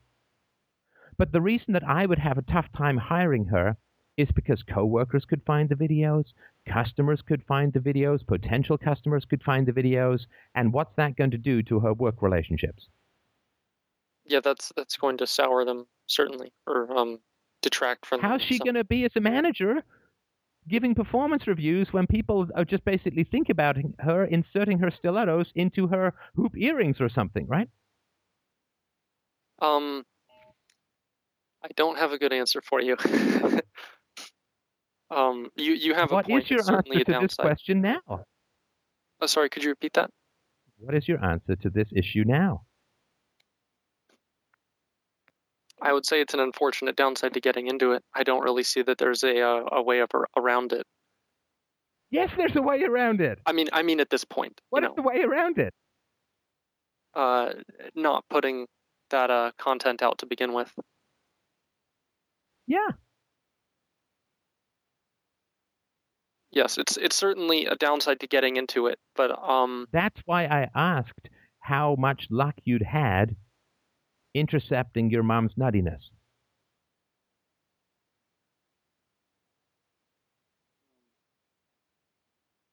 You're saying because I might have received some of that? I'm not entirely sure what you mean. No, because look, you have a girlfriend who is coming to you saying, I want to make more money by putting my vagina and pixelating my vagina, right? Yes. And urging men to drop their load on their screen with me on the other side, right? That's her plan, right? Yes. Now, it doesn't take a huge amount of thought to recognize that that is going to have enormously negative long-term consequences for her credibility as an employee, as a mother, as a grandmother. This is now forever out there on the planet. Yes. Hey, Grandma, I found some videos of you when you were young. Again, You we're had not a really Brazilian planning on wax, having didn't kids. you, grandmother? If she was really considering having kids, that would have been a much more heavy factor in the decision behind it.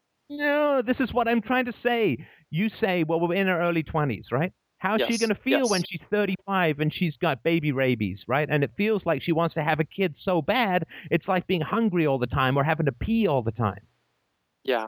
Yeah, I was... How do you can't make that decision for yourself 13 or 14 years in the future. And even if we throw aside the work, the kid stuff, there's the work stuff. Yeah, what if she ever wants to run a company? What if she ever wants to get investment? It's what if she ever wants to run for office? Close a lot of doors later down the road. You think? We had sort of anticipated this and accepted it, but do you think there's really? Not really much of a... You thought this, okay, great, they'll have her address, they'll have your name, they'll have your married name, they'll have, right, this forever, right? Right, we're not in positions where we're capable of accurately... Yeah, that's a great idea, because waitering is tough. I mean, why don't you drop your goddamn expenses? Don't rent out your girlfriend's vagina. Aren't you taking this money? You're unemployed now, right? Yeah, I'm between jobs. You're unemployed. Don't give me your euphemisms here, right? Yeah, I'm certainly unemployed. What I meant by between jobs is I'm searching. The last thing we need now is euphemisms, right? So you're taking the money that she's making from putting her vagina on display for other men to ejaculate over, right? Yes. Oh, how does that make you feel? You're profiting from this, right? So. Yes, I suppose that's accurate. Yes. No, don't tell me suppose. You're a tech guy, right? Which means it's kind of binary here. She's paying the bills with her publicly rented and future liability vagina, right? Yes. So you kind of have a conflict of interest here, right? Yes, both of us were definitely heavily incentivized by the financial compensation of it. That isn't to say that we were blinded from the consequences, but yes, it certainly did. Okay, but you say you're not blinded to the consequences. How are you going to deal with the consequences? I mean, because you seemed like, I'm not saying you seem surprised. I'm sure you've thought about all this kind of stuff. But I mean, for the sake of an extra $60 an hour in the here and now, what is going to happen in the future? Just a sec. Sarah's. Oh, she's welcome to. I mean, it's her hooch we're talking about. She's welcome to come back in and elbow you aside. Sorry, we're using a headset, so I'll pass it off to her. Oh, okay.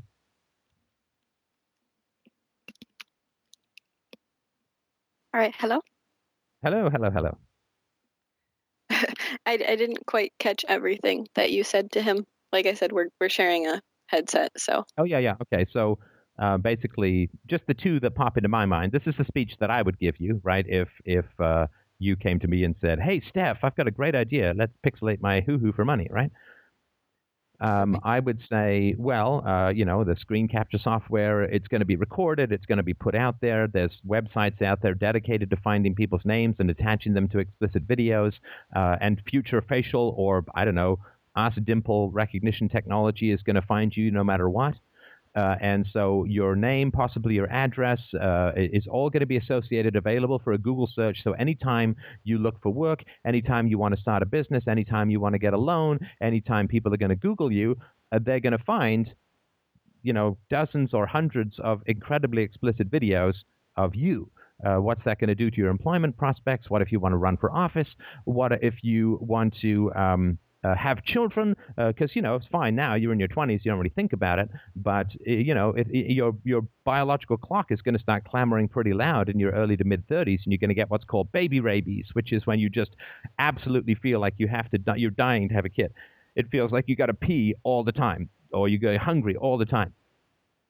And then your kids are again going to find this, or your kids' friends are going to find these videos and say, hey, I found your mom. Want to have a look? Right? And this is going to go on for your kids. And then when you're a grandmother, if you have kids and they have kids, then your grandkids' friends are going to find all this and all this kind of stuff, right? So, I mean, just at a pure practical level, outside of anything else, the privacy issues and, monogamy issues and so on, just sort of practical issues of, it seems to me like you're really burning your future for the sake of some money in the here and now, which seems like a lot of what your mom did by marrying your stepdad. I would say that, yes, there is a significant risk of being attached, of, the pornographic material that I produce being attached to my real information. That's always been acknowledged. That's why I take more precautions with giving out information, especially online. It's not to say that I'm denying that the possibility could ever happen, but I've always accounted for that risk, and it would be best. Down to the simplest things of, you don't display daylight through a window when you're camming because people will try to find out where you live or your time zone, things like that. No. I mean, no, but eventually, right, you're in computer science, right? Facial recognition technology is moving ahead, and at some point, right, it's just going to scan the internet and find anything that you have, right? Yeah, that's certainly something that's probably going to happen. Right. So your identity is definitely, almost certainly going to be exposed. Okay. And there are websites where people, like, they upload this revenge porn, right? They take porn and somebody breaks up, or they have revenge. They have, make-up sex, and then they break up with the girl or the guy, and they upload it. And then there's whole communities dedicated to finding. And the only reason I know about this is I was going to do a radio show about it, but the whole dedicated, they're going to find, right? And it's 6 degrees of separation, right? I mean, somebody's going to know somebody who's going to know you, right? I think they get off on outing people in this way, right? I think the fundamental thing here is that I'm not ashamed of my occupation, and though it could certainly impact potential employers down the road, I never not could. All right, even if it does, that's the thing, is if someone's so detracted by the fact that I have naked photos online that they cannot appreciate my skills and my abilities for what they are. Don't downplay what you're doing. You don't have naked photos online. You have sexually explicit videos. No, but you have sexually explicit videos online, right? Sure, that too. And it's that's a little bit more than naked photos, right? Yeah, the thing I have all those. Right. So it is, it is, now whether you're ashamed of it or not is not hugely relevant, because you know the world that we live in, right? I don't like taxes, right? Mm-hmm. But I recognize that if I don't pay them, I go to jail, right? Because that is the world, right? That's correct. And you live in a world where this is a negative, right? Not sex. You don't have to be a prude to not want to look up somebody's echo chamber to their fallopian tube origins, right? Oh, that's right. And you don't have to be a prude. I'm not a prude when it comes to sexual matters or anything like that. I don't think I've, been negative or judgmental in this kind of stuff, right? So I'm not a prude when it comes to sexual matters. I'd have a tough time hiring somebody who had explicit pornographic videos on the internet, because what if I want them to manage? What if I want them to go out and see a client? What if they get outed and their coworkers are kind of shocked? Like, there's just challenges. So you're worried. To it, right? You're worried about the society that you live in and what they think. Of course I am, because I live in that society too, which is why I pay my taxes. Are you familiar with the Italian politician who is a well-known porn star?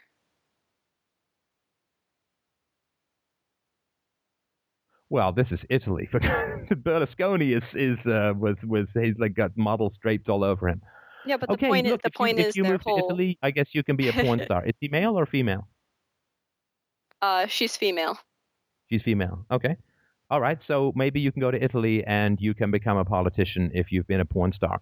Are you planning to become a politician? I'm not planning to become a politician, but that's the sort of thing is where if everyone accepts it and no one is actually bothered by it, if you're in a society that's rapidly changing its views on the acceptance of sexuality, then the types of issues that you're going to encounter when you are trying to pursue different careers will not be the same as they used to be. No. Listen. You're trying to equate sexuality with webcam masturbation, right?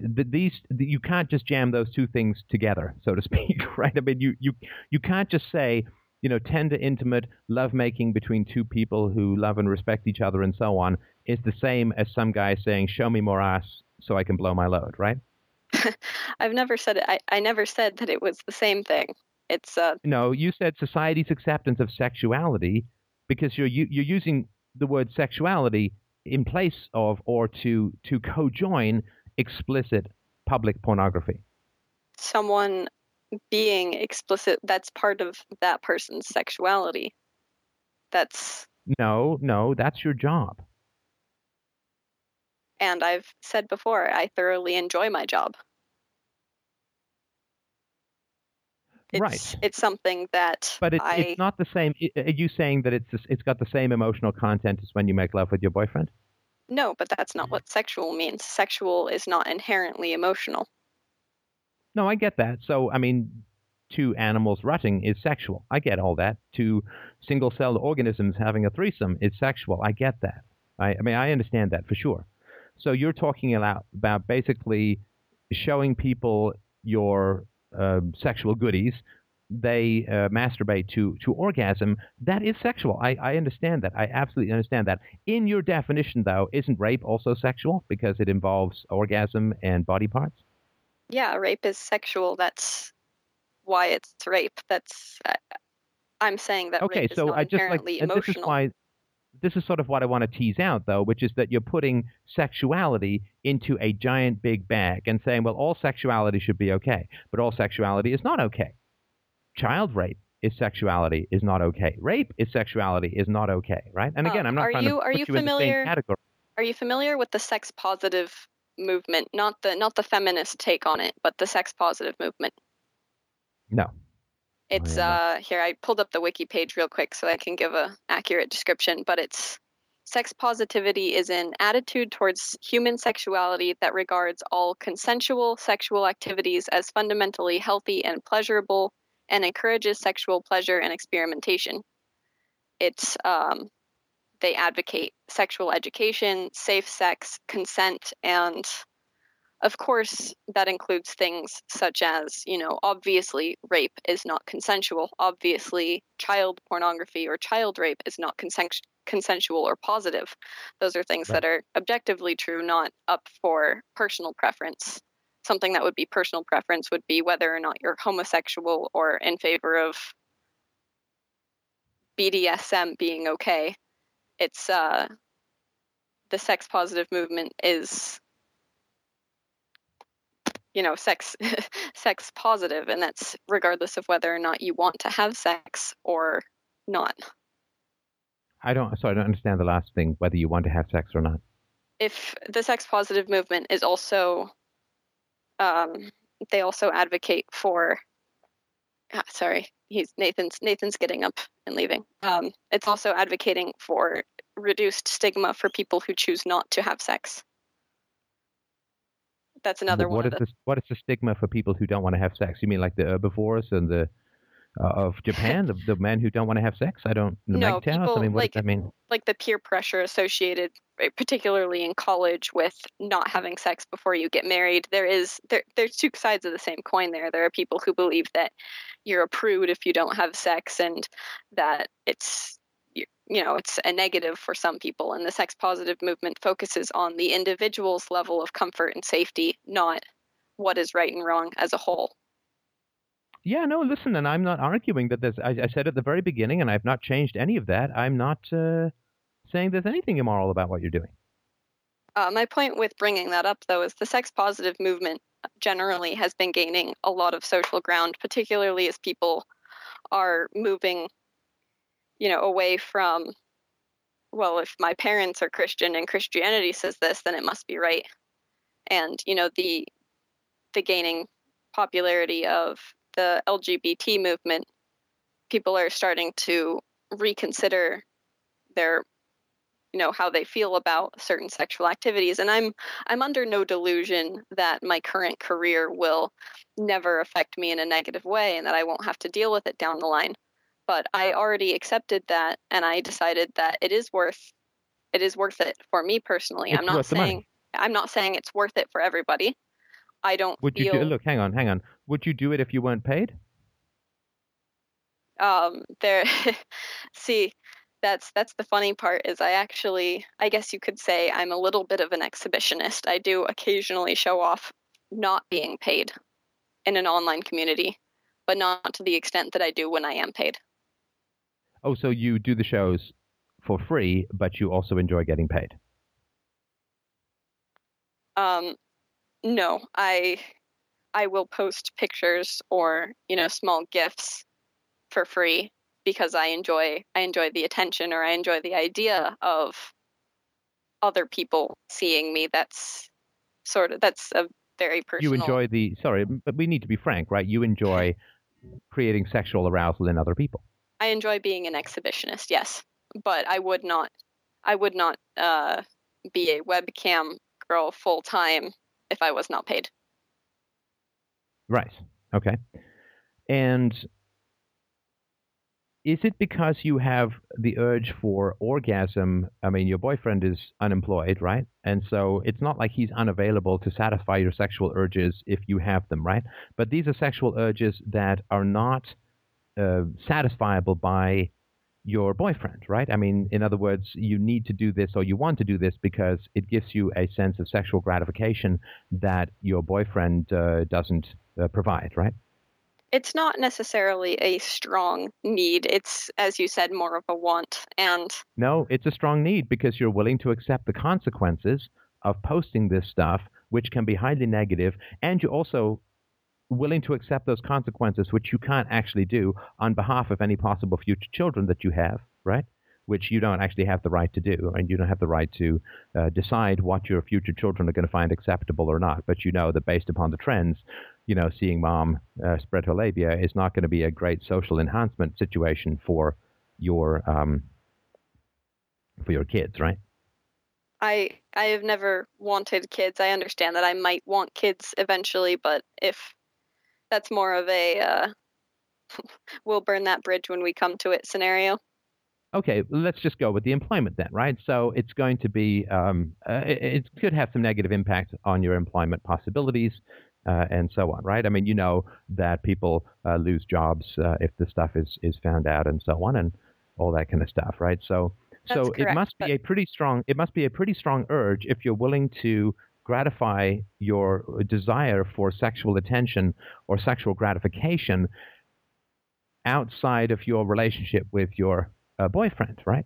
The urge for money is stronger than the need to show off, if that's what you're trying to get from me. Is it's not a particularly strong fetish or kink of mine to be an exhibitionist. That's not the only reason that I do it. No. See, but when I talk about the money, when I talk about the money, you tell me that you really like what you're doing. When I talk about really like what you're doing, you tell me about the money, right? This is a spin me round, right?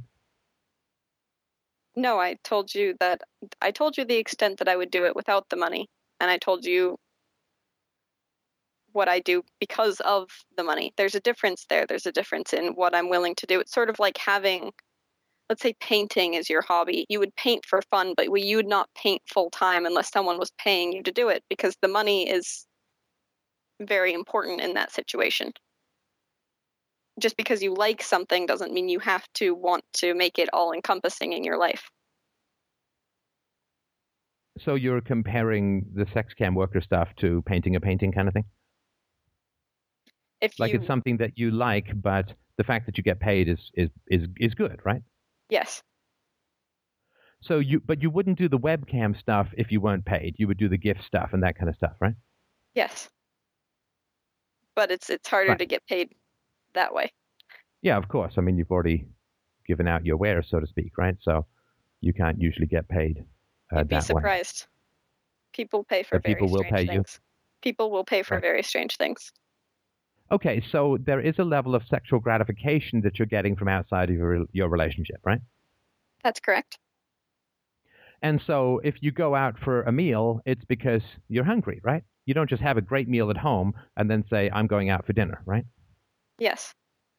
So there's something that's deficient in your relationship with your boyfriend that is sending you to go out for a meal instead of having great food at home. I wouldn't say that. I'd say that I'm incredibly satisfied and very happy with my sexual relationship with my boyfriend. Just because he watches pornography doesn't mean that I'm not good enough for him. You can enjoy different things in your sexual life. This is another thing that I did want to talk to you, but I know that it has been going on for a while, so if we don't want to get into it, that's okay. But polyamory, loving more than one person or having sexual relationships with more than one person while you're in a committed relationship.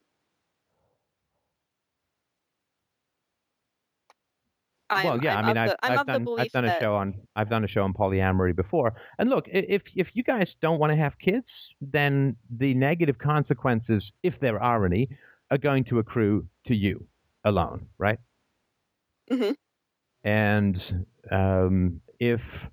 look, I understand that the following your bliss having negative consequences, is not entirely unknown to people of the philosophical bent either, right? I mean, Socrates had a nice draft of hemlock for pursuing philosophy and so on. So, I mean, I get all of that. I understand all of that. So, yeah, if you don't want to have kids, then, it's your choice. I'm sort of concerned that the long-term consequences, when you realize them, and I hate to pull the age card, right? I mean, I'm probably more than twice as old as you. So the long-term consequences may accrue later on in life, and there's no way to unring this bell, right? I mean, once the stuff is out there forever and ever and ever, and only gets more refined in how easily it can be associated with you and an address and this and that and the other, right? So I guess my sort of concern is that the long-term consequences may end up not being something that you're that happy about in the future, right? When the money is long gone and all that kind of stuff. And I guess that's worst case that's my scenario. Worst case scenario, I would have to essentially sacrifice my computer science degree and just never go anywhere with it.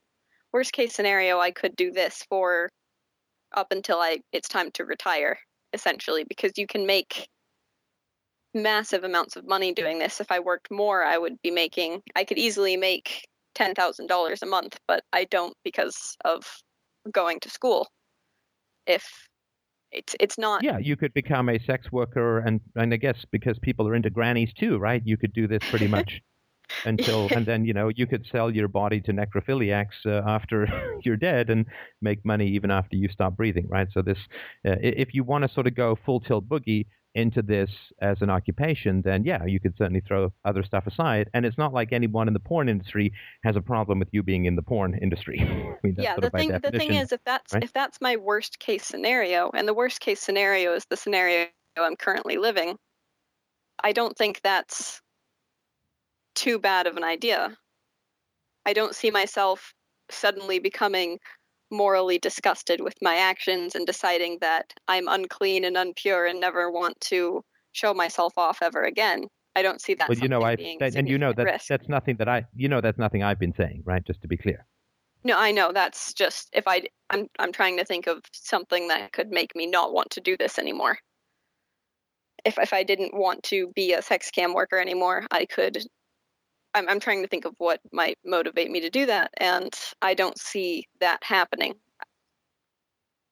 I would rather. Well, I mean, what it may cost you, right? I mean, your boyfriend has as fragmented a sense of personal history as you do, in that nothing he says makes sense together. Oh, I had a perfectly normal upbringing, probably better than most, but my mother was insane, right? I mean, none of it hangs together, right? So this is a very fragmented sense of history and a very fragmented sense of personal identity. And that is always concerning when you're making decisions from a young, traumatized and fragmented sense of identity. Making decisions that are going to have an impact on the rest of your life is of concern to me, right? I mean, what the hell? I mean, I'm just some guy on the internet. You don't have to give a rat's ass about what I think, right? I just want to be really clear. I'm no expert. I don't diagnose. I mean, I'm just telling you my thoughts, right? I'm certainly not trying to say I'm right. I'm not, right? I don't know. But I'm just telling you, I'm just sharing my thoughts, right? Well, I wouldn't be talking to you if I didn't value your opinion. Right. But it is only my opinion. This is not something which is, you haven't gone out and strangled 4 ducks in a hobo, right? So I'm not trying to give you anything like that. What I am saying as well, I've got to obviously assume that you're physically very attractive, right? Yes. Okay, so the fact that you grew up power fucking less, right? Powerless. Yeah, it is a good feeling to have power. Oh, it's a fantastic feeling when you grow up powerless to have power over other people, right? And in particular, when you have been dominated and slut-shamed by a man, to then gain power over men through flaunting your sexuality, it's got to feel pretty fucking good, right? Yeah, I suppose it does feel very good. I mean, you now, shoes on the other foot, right? Your little Hitler of your youth, right? Fucking 3 months house arrest for a piece of goddamn bread. Fuck you, right? I got the power now, right? Yeah.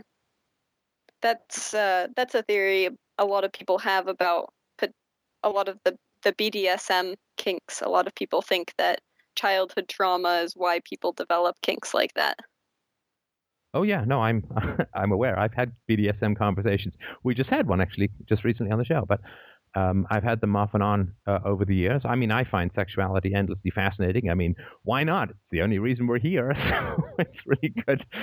My parents were hugely dysfunctional, but I'm glad that they turned each other on. Otherwise, there'd be just a headset floating around this hotel room at the moment. But so, in terms of a woman who has the gift, and maybe even to some degree the curse, of physical attractiveness, who has had horrible, destructive, abusive relationships imposed upon her by men, and to a smaller degree, though, like to a smaller degree emotionally, though to a larger degree in reality, women, and who's not been able to evoke a positive response from her father or her stepfather, one of whom is dead, the other of whom was like Stalin on a bad day, then to evoke positive reactions from men and to have power over men and control over men and to get men to give her resources.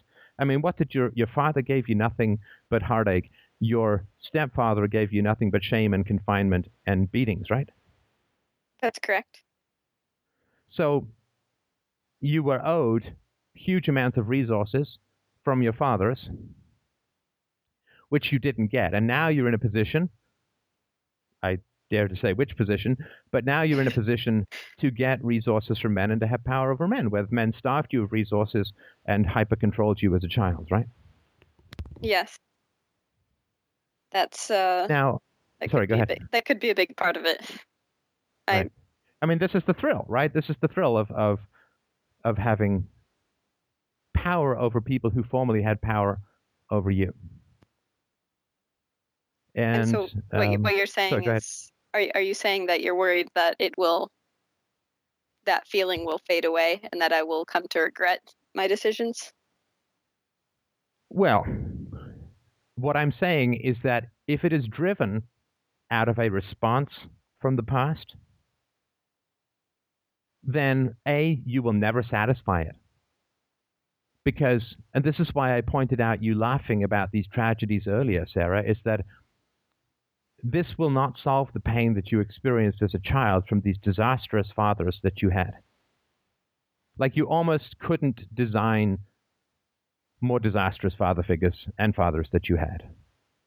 And so if part of this is a way of rushing away from the pain of having been ignored and brutalized by your fathers, then it will never satisfy you. I mean, how well did drugs satisfy your biological father? How well did that work out? It escalated till he died. I'm not saying that's the case necessarily or even approximately with you. But what I'm saying is that if you have early trauma, which you do, and not even early, mid, late, right? I mean, the whole deal, right? Mm-hmm. If you have early trauma and you try to manage it through some sort of external way, in other words, without feeling the original pain, without going through therapy, without dealing with stuff, then you will gain a temporary liberty, but the risk is a down-the-road enslavement. Right? So your father, your birth father, your biological father, sought refuge from the pain of his history through drugs, and they gave him temporary relief, but future enslavement, right? And death. So my concern is that if you're managing the pain of the past, and you will listen back to this conversation, I hope, and you will detect no pain in your tone, despite the fact that you went through unbelievably hellish stuff as a child. Well, that's a bit why I love my boyfriend so much, is he was incredibly supportive and helped me work through so many issues that I did have. And I feel like I'm emotionally a much healthier person than I was even a year ago, just thanks to his constant support and acknowledgement of any issues that I could be having. Well, I don't know if it's support or enablement, right? Look, No, if you're hot, if you're so hot that guys are willing to fork over $70 to spooge on a webcam, then he may not be thinking all too clearly himself, right?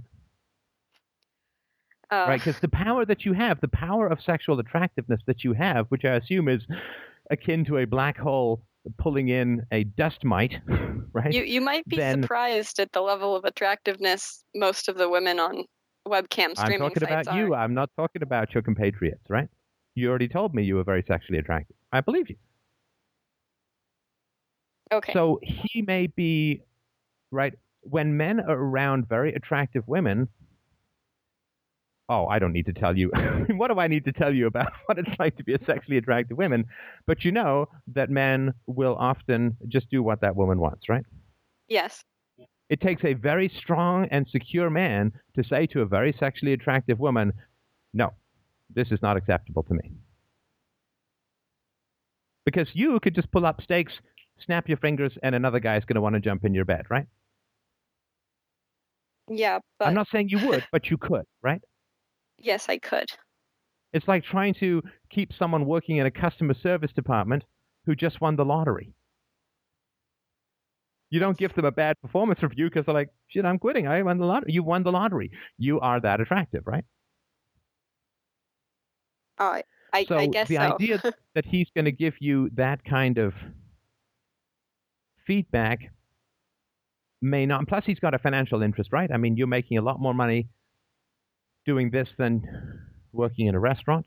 We've been together longer than that's been the case, and he's been... No, I know, I get that, but I don't right now... think that the financial situation has changed for him, but I see what you're saying. I feel like I know him. I know him well enough to where I don't suspect that to be the case at all.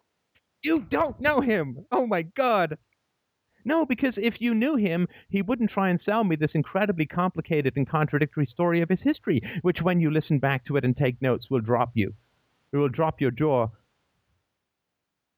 down to your knees. Because if you really knew him, he wouldn't try and tell me, oh yeah, no, I had a pretty natural and normal upbringing, but my mother is benignly insane. And not even notice that those two things don't fit together at all. If you knew him, you would have, like, when he was telling me his life story, did it make sense to you? It did, because I know more of it than what he told you. Right, but did it make sense Yes. Did you think it would make sense to me? Yes. Right. That's what I mean when I say you still don't know him. Because I'm telling you, it doesn't make sense. The way that he describes it, and you don't have to trust me, just listen back to it. All the things he said that were contradictory. My mother is a pacifist who yells at people. His mother's not a pacifist. He described her as coming from a pacifist family. He meant not. It was in the context of hitting your children like his father was raised to. It was being physically. It was pacifism in the context of being physically violent. No, I got it. I understand that. But what I mean is that he was describing this stuff to me as if it all made sense, but most of it was really hard to understand, and a lot of it just didn't hang together at all, and some of it completely opposed itself. So what I'm saying is that if, like when you have achieved intimacy, it is when somebody knows the real truth about you, which means you know the real truth about yourself. If when you explain yourself to others, your life makes no sense, right? And you know that when you were explaining yourself to me, Sarah, what you said, a lot of it was completely contradictory, which I had to sort of point out with your grandparents and all that, right? Yeah. So what I mean is that you guys have not achieved intimacy because you haven't challenged each other's propaganda. And I don't mean that you've sort of consciously manufactured these stories. This is just, most of us are generally lied to about our histories, and we just believe what is mostly convenient to other people because we were dependent on them and stuff like that, right? But I'm telling you, you have way further to go in terms of intimacy. Way further to go. If this is you, like after a year of intimacy, where you're still laughing about unbelievable traumas as a child, you have a hell of a lot further to go. And because you haven't gone that distance yet, the irreversible decisions that you're making now about the public displays of your sexuality, I believe, are premature. In the way that I approach philosophy, everything is permitted with sufficient self-knowledge. Right? Don't aim at what to do. Aim at how much you know about yourself. Okay. And you guys have not yet got to the point where you can challenge each other's falsehoods. And again, I don't mean conscious lies, just stuff that you've imbibed, right? Yeah. And because you're both protecting your own falsehoods, so you kind of have with your boyfriend a mutual non-aggression principle, right? We're both standing in gasoline, so let's neither of us light a match. Which is probably why he wasn't able to challenge you, and you need to be challenged on these decisions. I don't know what you should do.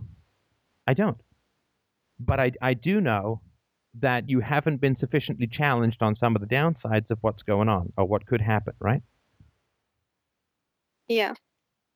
And you can't know what consequences you're willing to live with in 20 years. I can also tell you that a man who cares for your safety is not going to be wildly keen on you sexually stimulating strangers of unknown mental stability.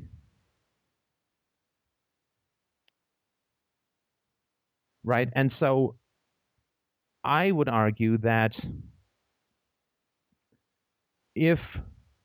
Oh, and also, sorry. So, and if you do ever change your mind when I have kids, there's a whole other sort of set of questions around that. But I would not be comfortable taking your hoochie money for my bread and milk. And I would say, look, if there's some massive sexual gratification that you need, let's find a way that I can satisfy it. Because I can satisfy it without harming your future employment opportunities, without harming any future social cachets that your kids might have, without possibly invalidating the value of a degree that you've worked very hard to get, right? Yeah. There's ways that we can find sexual satisfaction for you without you putting yourself at all these risks. Is that going to make us less money? Well, sure, but so what? Going to school costs you a lot of money, but it's an investment, right? But right now, you're getting bucks, and I mean, I get that the work is enjoyable, but I would argue that the work is enjoyable because you've got a lot of anger against men, which is, to me, justifiable given how you've been treated and how your mom's been treated and the men that your mom chose. You've got a lot of anger against men, and you've experienced a lot of helplessness and sexual shaming at the hands of your stepfather in particular. And so you get a real high out of controlling them. And all of these things, I would argue, I'll shut up in a sec, I promise, let you get the final word. I just argue that all these things need to be explored. And for sure, you need to connect with your childhood pain before, I would argue, before you make any future decisions, before you go on another webcam session. You need to figure out really deep down what it's for and what's going on. Maybe it's all perfectly legit. Maybe it's just a kink that you like and all these things. But given your history and given your lack of connectedness to your emotional pain of your history, I would absolutely strongly suggest to refrain upon further pursuit of this work until you know for absolute certain you've connected with that pain, you've dealt with your anger against men, you've dealt with your sense of helplessness and your desire to control men out of retaliation. Then, with full self-knowledge, do whatever you want. But right now, my concern is that you're going to go down this road, which is going to, like your father with his drugs, is going to give you short-term relief. But in the long run, it might trap you in a life you don't want, which is kind of what happened with your dad and his drugs. And there are risks involved. So I'll be quiet now, and you can tell me exactly how wrong I am. Thank you for your feedback. I think I'm kind of getting the vibe that we want to be wrapping this up here. Mm-hmm. I don't agree with everything that you say, but I will definitely listen to this all again. Thank you very much for taking the time to talk to me and listen through all of our weird issues. Well, I appreciate that. Thank you very much for your honesty. Believe it or not, this is the most you've shown of yourself on the web that is visible from the inside. And also, please thank your boyfriend for dropping in as well. I appreciate his openness with that as well. Yeah, of course. Thank you so much. Thank you. Take care. Mike, is there anything you wanted to mention before we move on? Oh, no, I don't have anything to really add. I think it speaks for itself. So, who is next up with the Von Calling bill? All right, up next is Michael. And Michael wrote in and wanted to ask you specifically, Steph, how do you deal with self-destructive instincts? How do you balance the good of trying to save the world versus the good of taking care of your family? How do you avoid going supernova with your virtuous crusade for reason? How do you avoid destroying your life like a self-emoliating fireball of reason and fluffy kittens? Wow. I'd like to see his war game. Good questions. That's good questions. I'm not that great at it, honestly. I mean, we've talked about this quite a bit. Yeah, no, I mean, it is something to be truly aware of. When I first started the show, I was much more optimistic than I am now. Now I am much more of a realist than I was. So when I first started the show, I thought, well, obviously reason is going to win the day, right? And then what happens is, like most people who really dedicate themselves to freeing the world through rationality, you find that it's a more dangerous sport than you thought. And so I'm not super great at it. I mean, obviously, I'm cautious about some subjects. I avoid other subjects like the plague, and I try to win the battle of attrition rather than airstrike, right? I mean, so before I thought, I'll just call in the airstrike of reason and, win the day. And now I recognize that it's a war of attrition against pitifully and hideously entrenched emotional defenses for the most part. People are very smart. They're just emotionally defensive, and that makes them seem dumb. So, I've learned a lot over the last 7 or so years, or 6 or so years since I went full-time on the show. I've learned a lot about how to better wage the war of ideas. At the beginning, I pretty much thought that people had some shame about being incorrect and illogical, but I've since realized that most people double down on idiocy and irrationality to the Roman amphitheater cheers of a bloodthirsty crowd and media. So I wouldn't say that I'm particularly great at it. Did you have any more particular questions about that? Well, it's more like what I think I meant was more like keeping a healthy balance between your work and your life, so to speak. I guess you take time out of your schedule to exercise and be a good father to your daughter and have a good life with your family in general. Mm-hmm. Well, it might be the reason why I'm asking is I come out of a really extremist religious group, and I'm really scared of getting too much involved in something that I'm passionate about, because I feel that it might easily consume me, because it's like, look at all this good I could do for people if I spent every living hour trying to spread philosophy instead of trying to build a good life for myself, if that makes sense. Right. So if you have a gift and a capacity with which to really help people, how do you limit that with yourself, right? Yeah. No, that's an important question. Anyone who's got a shred of conscience and empathy is fully aware of the degree to which they can really help other people. Look, the reason that we added a second call-in show, we used to just do 2 hours a week. Now we do 6 or 7. And the reason that we did that is that we just became increasingly aware of the degree to which this show was like just astoundingly helping people, right? And these calls, I mean, why do I spend an hour, 2 hours sometimes with people? Because these calls really change people's lives. I mean, not every, it depends on the amount of, but I mean, Mike, we get these follow-up emails and this really is a fork in the road for a lot of people, right? Oh, absolutely. We get email from people, 2 months after a call, and they go, wow, I really was pushing back hard in that conversation against what you were saying, but looking back at it now, listening to it again, I really realized that X, Y, and Z was going on for me. And, even the calls that don't obviously break through, people a lot of times follow up with us after the fact and say how helpful it was. And also, I mean, all the people listening, I know when I was a fan of the show long before I was helping Steph with it, hearing other people talk about this stuff, it's like, oh my, that's me. I have that's went on in my childhood. That's an issue I'm having, and I don't know how to deal with it. And just, it's there, and it's there for, hundreds of thousands of people to hear and gain value from. And these type of conversations certainly aren't happening anywhere else that I know of. And the ability to do that, I mean, yeah, it's absolutely incredible.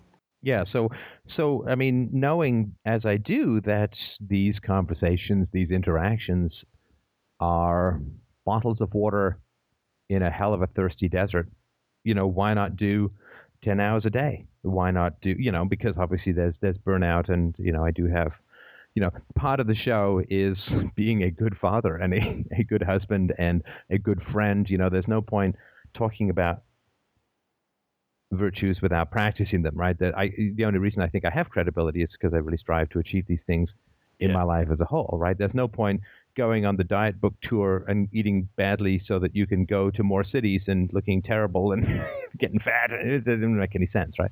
Part of the credibility is the living of the virtues. And if all I'm doing is trying to bring philosophy to callers or that kind of stuff, then I'm doing too much talking and not enough living, and the talking only really has value because of the living of it.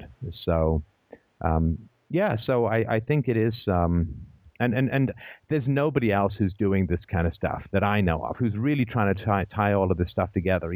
So many thinkers, they have some abstract understanding of something, but they're just not willing to go the distance. They're not willing to go to the wall. They're not willing to go to the moon and back with their principles. And people don't realize that the same physics that lets you catch a ball lets you send a spaceship to the moon and back. Yeah. And so you get libertarians who are really into the non-aggression principle, and then will tell their children about hell and spank them, which means you don't know fuck about the non-aggression principle. Oh boy, if that's your approach. Yeah. Or there are these people who are like, well, we should stop spending money on the war on Iraq so that we can spend more on social programs at home. It's like, you don't understand shit about violence. If you think that the violence in Iraq is the exact arse end opposite of the moral universe, from stealing from the poor and the unborn to bribe voters in the here and now. So most people have this sort of sentimental, emotional, reactive-based stuff to things that they find personally distasteful. I'm on the left or I'm on the right, but they won't look at the principle and just extend it, right? I mean, all modern and historical morality is theology. Yeah. Reason has almost touched none of it. And I'm working have been for 30 years to bring morality into the realm of reason. And reason is, by its very definition and nature, universal. And most people love a principle until it hits them emotionally the wrong way. And then they abandon the principle, but they don't want to tell themselves they've abandoned the principle. Mm-hmm. And so they get angry at whoever's telling them to stay consistent, right? Yeah, right. Nobody wants to say, well, I'm really into these ethics, but the moment that they impact on me in some negative way, I wish to abandon them, because then that's just called being a poser and, frankly, a bullshitter. And nobody wants to admit that about themselves, right? So, the idea that we can have a non-aggression principle which would exclude threats of murder, and then we can tell children about hell. And people get mad at me for pointing that out. Of course, because it's a lot easier to get mad at me than to admit moral hypocrisy. When you start threatening children with hell, you're violating the non-aggression principle. Sorry. And it's actually worse than taxation. Taxation you can pay off, and it doesn't screw up your conscience. Threats of hell for the immorality of being born fucks up your entire identity. Right. It's the difference between Winston Smith in 1984, before and after the rat helmet, right? I mean... Oh, yeah. So... yeah, and people, they get mad about imperialism, and then they want to defend social programs, but they both rely on the initiation of force, right? Yeah. So when you recognize that... when I recognize that if it's not for this show and me right now, for all that I can see, people might have to wait another 2,000 years or 2,500 years for someone to come along who's willing to take this stand. Because it really hasn't happened much as yet, right? And you can see these people, they come on my show, and they talk about not spanking, and then they talk about the need for more government programs, right? Or you get the people who are against the government programs but say that you need threats of hell and spanking to take care of your kids or whatever, right? Right. So, yeah, I mean, it's a big responsibility, one that I take very seriously, but one which I have to manage. It's like if you're a surgeon, there's always somebody who needs surgery, right? Always somebody who needs surgery. And so when do you sleep? Well, it's a challenge. Yeah. I just want to commend you on the, amazing effort. And I was very happy to hear today that you're still considered cancer-free. Yes, I'm very... If you think you're happy, although I'm actually not, I consider myself cancer-free. I actually consider myself cancer-free before chemo, and there's never been any indication after I had the tumor removed. I mean, they were lymphoma cells, so they were blood-based cells, so they might have escaped and gone elsewhere, but there's never been any indication in any of my scans since I had the tumor removed that it's anywhere else in my body. I consider myself cancer-free. I felt that the chemo was a good precaution, although I understand it is itself a carcinogen. But I am not. I didn't go in there with any concern, like zero, not even a bit. I just knew everything was going to be fine. So I appreciate that, and I'm trying to. I sort of refuse to let myself feel like I'm living on borrowed time. I'm. The important thing is to relax into an illness diagnosis like that, so that you can live even longer. But I appreciate that. Was there anything? And again, I know I haven't given you much of an answer, other than you need to live the values. That comes first. All proselytizing comes after the self-empiricism of integrity. And if you try and shift those around, you get exhausted and fail, which is the worst combination. Yeah. I think that's a big part of my struggle, because I really, I want to help people get the same revelation is not the right word here, but illumination is probably the way to put it. And it does feel like a revelation when your brain has unconsciously created all of these plugs and wires, and then someone comes along, snaps their fingers, and plugs them all in. It does feel like a revelation, though it's latently, it's always been there, but it feels like a revelation when it happens in the moment. Yeah, I think.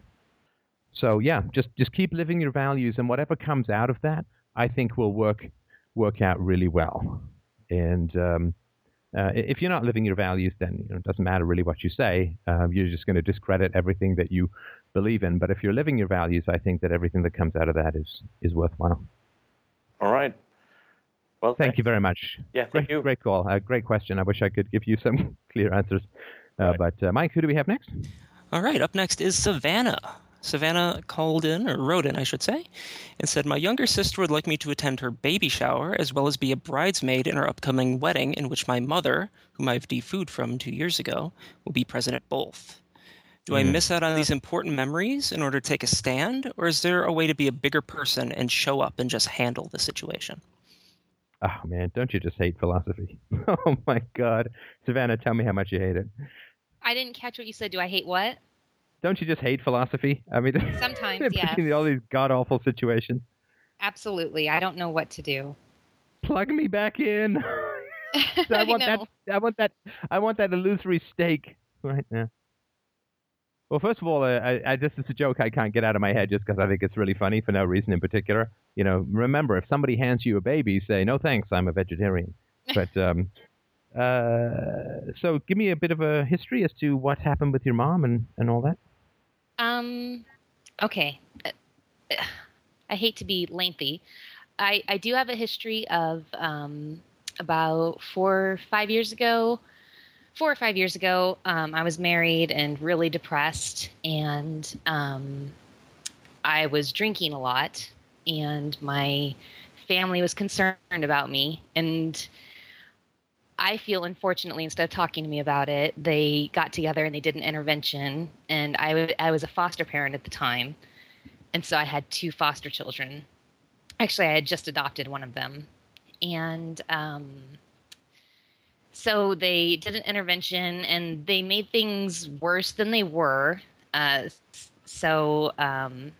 Like things that were innocent, such as bug bites on my arm, became injection marks, or just things like that. And so they thought that things were a lot worse. Oh, so they went way beyond the drinking stuff, right? Yeah, they thought it was much worse instead of talking to me about it. So they said if I didn't go to treatment right then, they'd hired an interventionalist to fly me out like right then and take me to treatment for 5 weeks.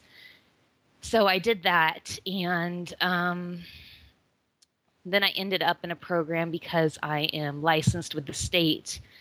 If they find out anything like that, then you have to go through a program with them. And so I was going through the state board program where I got checked regularly I did urine drug tests and things like that. And because I was a foster parent, CPS was involved, and wasn't allowed to adopt the other child that I had been raising for 2 years. So my sister ended up adopting him. And sorry, I'm so nervous. No, it's fine. Fine, doing great. So anyways, after all that, I graduated the program with the state board, and that was 3 years long. And I guess that was a big problem to my mother. And so it's really crazy. I think my mom has mental health problems, and she does not get adequate treatment. I mean, when she does go to treatment, she only tells the therapist like snippets of the truth. So it's kind of easy to lead the therapist, I think. And so... So hang on a sec. Sorry, just because when people say mental health problems, I always get a bit concerned about what they really mean. Well, because, look, if you say, look, my mom got leukemia, that's a physical health problem. Yes. But if your mom's kind of a bitch, that's not a mental health problem. I'm not saying she is. I'm just saying that I'm never really sure with mental health what people mean. Like so if somebody gets a railway spike driven through their head, then they have a brain problem, right? Yeah. No, that makes So sense. tell me what you sort of mean by that, if you could.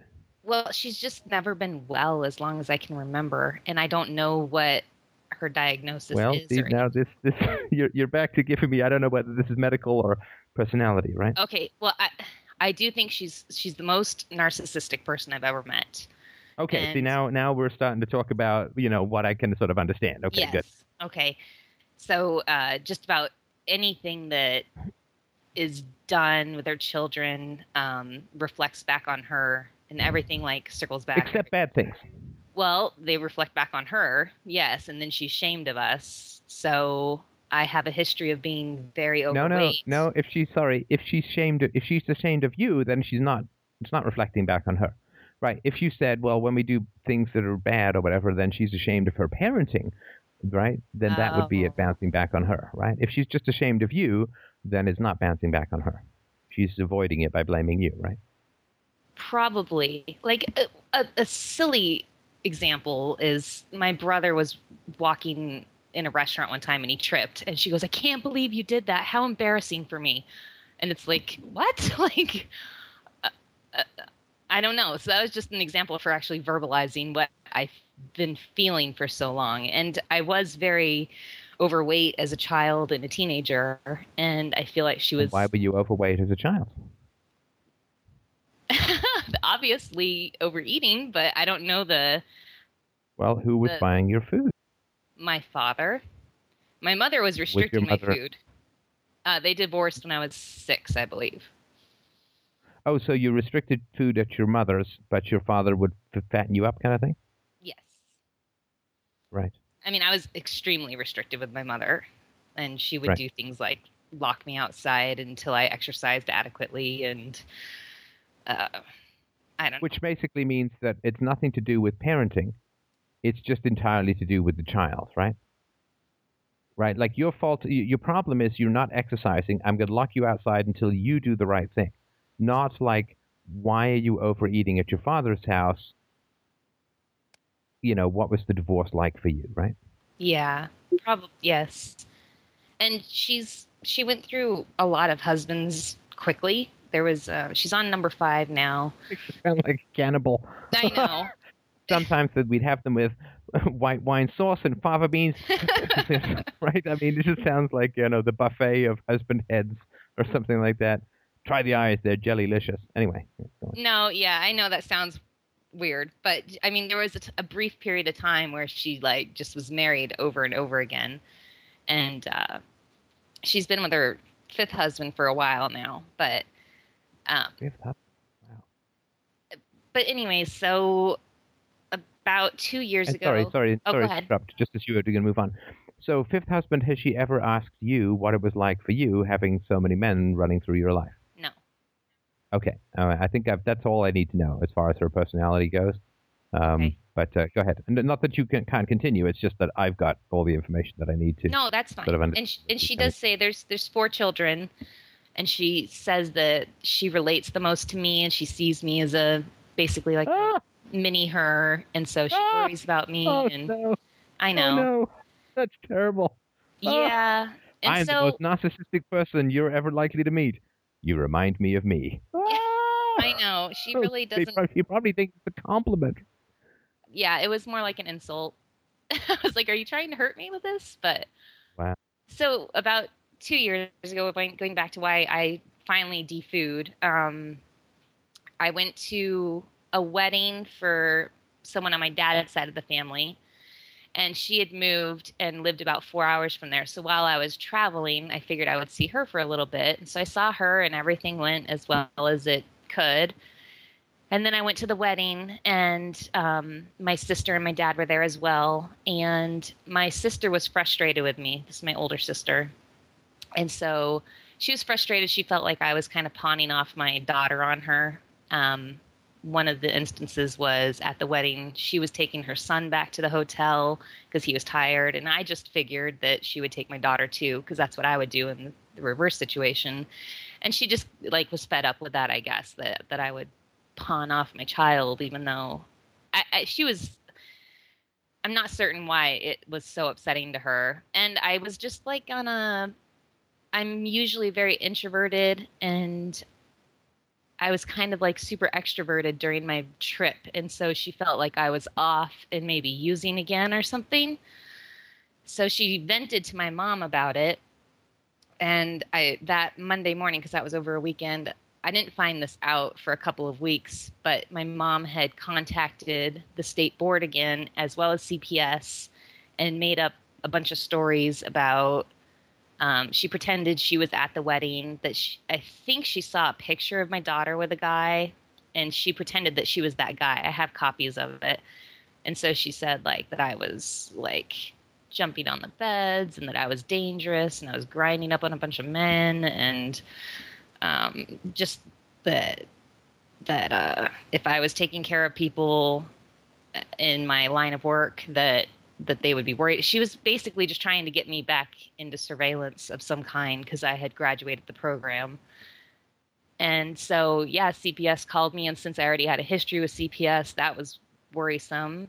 But when they came and did their interview and everything, because they came and interviewed my daughter at school before I even knew anything, because my mom never told me she did this, and then came to our house and investigated it and stuff. And I mean, they said it was the best home they had ever seen for a child's welfare, but both cases got dropped eventually. But it was, I thought, it's a long process, right?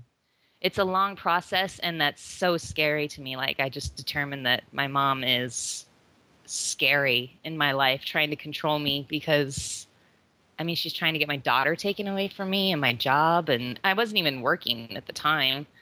So, like, contacting the state board is kind of doesn't make sense. Right. So, I mean, got it. And your alcoholism associated with your bad marriage. What was the issues with your marriage? I got married very young, and I had very low self-esteem, and I think I just really settled. I've always been competent of my brain, but I always have felt inadequate physically, because I was so overweight, and I've lost most of the weight and everything, and ended up, being more attractive than most. But I just I married someone way beneath me who was like just lied to me constantly, and just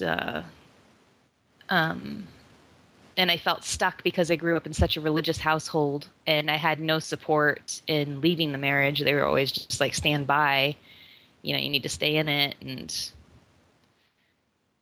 I mean, now that I'm divorced, I really only have a couple of friends from my history because I was just disowned basically when I divorced. Right. Okay. All right. So I can sort of understand this sort of family history stuff and all that. So your sister, what's your sister's view of your mom? My younger sister or my older sister? My older sister was the one that was at the wedding with me, and my younger sister is the one that's getting married. All right. So let's start with your youngest sister first. She has a very different viewpoint as my older sister and I. My older sister and I share a father, and then my little sister and brother share a father, and they had a very different experience with my mom.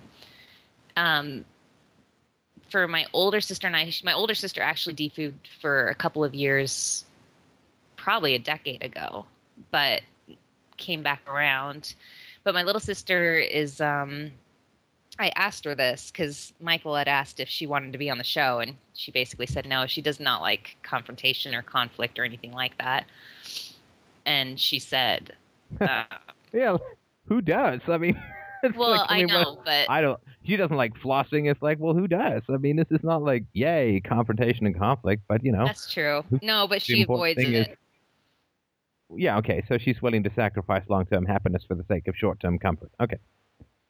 Yes, and so her experience when my when she was about 11, my mom moved to England. We live in the States for 3 years with her fifth husband. They had just gotten married, and she moved and left my little sister and brother here with their father. And I don't know how she spun that, but somehow like they're not upset with her for that. So, I'm sorry, not upset with her for moving? for leaving them. Yeah, for moving for husband number 5. I'm upset by that. I mean, not that I needed her in my life. I had kind of never really seen my mom as mother figure, but I think I can't imagine doing that to my daughter, like leaving her. But you're all adults, right? At the time, she wasn't. She was 11. Oh, My so sister. I'm so sorry. I missed that part. So your mother left her youngest daughter and moved away? She left all 4 of us and moved to England. But I was so she like defooped. 18, so it was not that big of a deal to me. But my little sister and Right. brother were like 11 and 12. And how long was she gone? 3 years. Wow. Wow. So she left for 3 years to go to England. She would see them intermittently. Can I assume that? Yeah, like summers, they'd go out for a couple of weeks. Wow. Okay. So no bond, right? Really? I don't feel like there's like a real mother-child bond. There's definitely not with my older sister and I. No. I mean, your mom and her kids.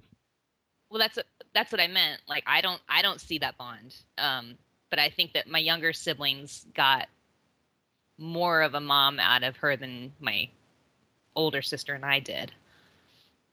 Wait, no, but you had your mom around longer. How could they end up with more of your mom? Well, my mom was just so absent when she was around because she was just jumping around from guy to guy to guy. She was No, but physically. Sorry, it's just what you're saying. Oh. Right. So your mom didn't leave when you were 11 for 3 years, but she left when your younger sister was 11 for 3 years, right? Yes. So physically, Okay, so they yes. had less of your mom around physically, right? Yes. Okay, got it. But they Now, feel what closer kind to of her. man is it? Hang on, what kind of man is it who says, "You've got an 11-year-old daughter? Yeah, fuck, move over here. Sounds good. Sounds legit. Let's do that." Military man.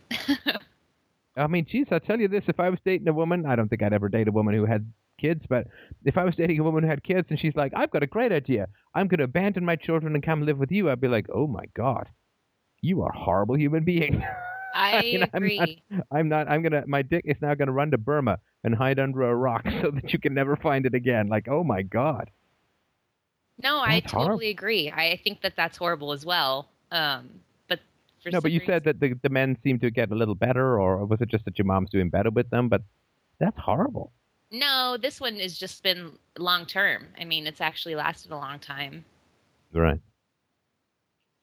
The other ones were some of the other ones were very short, like less than a year marriage. Right. Okay.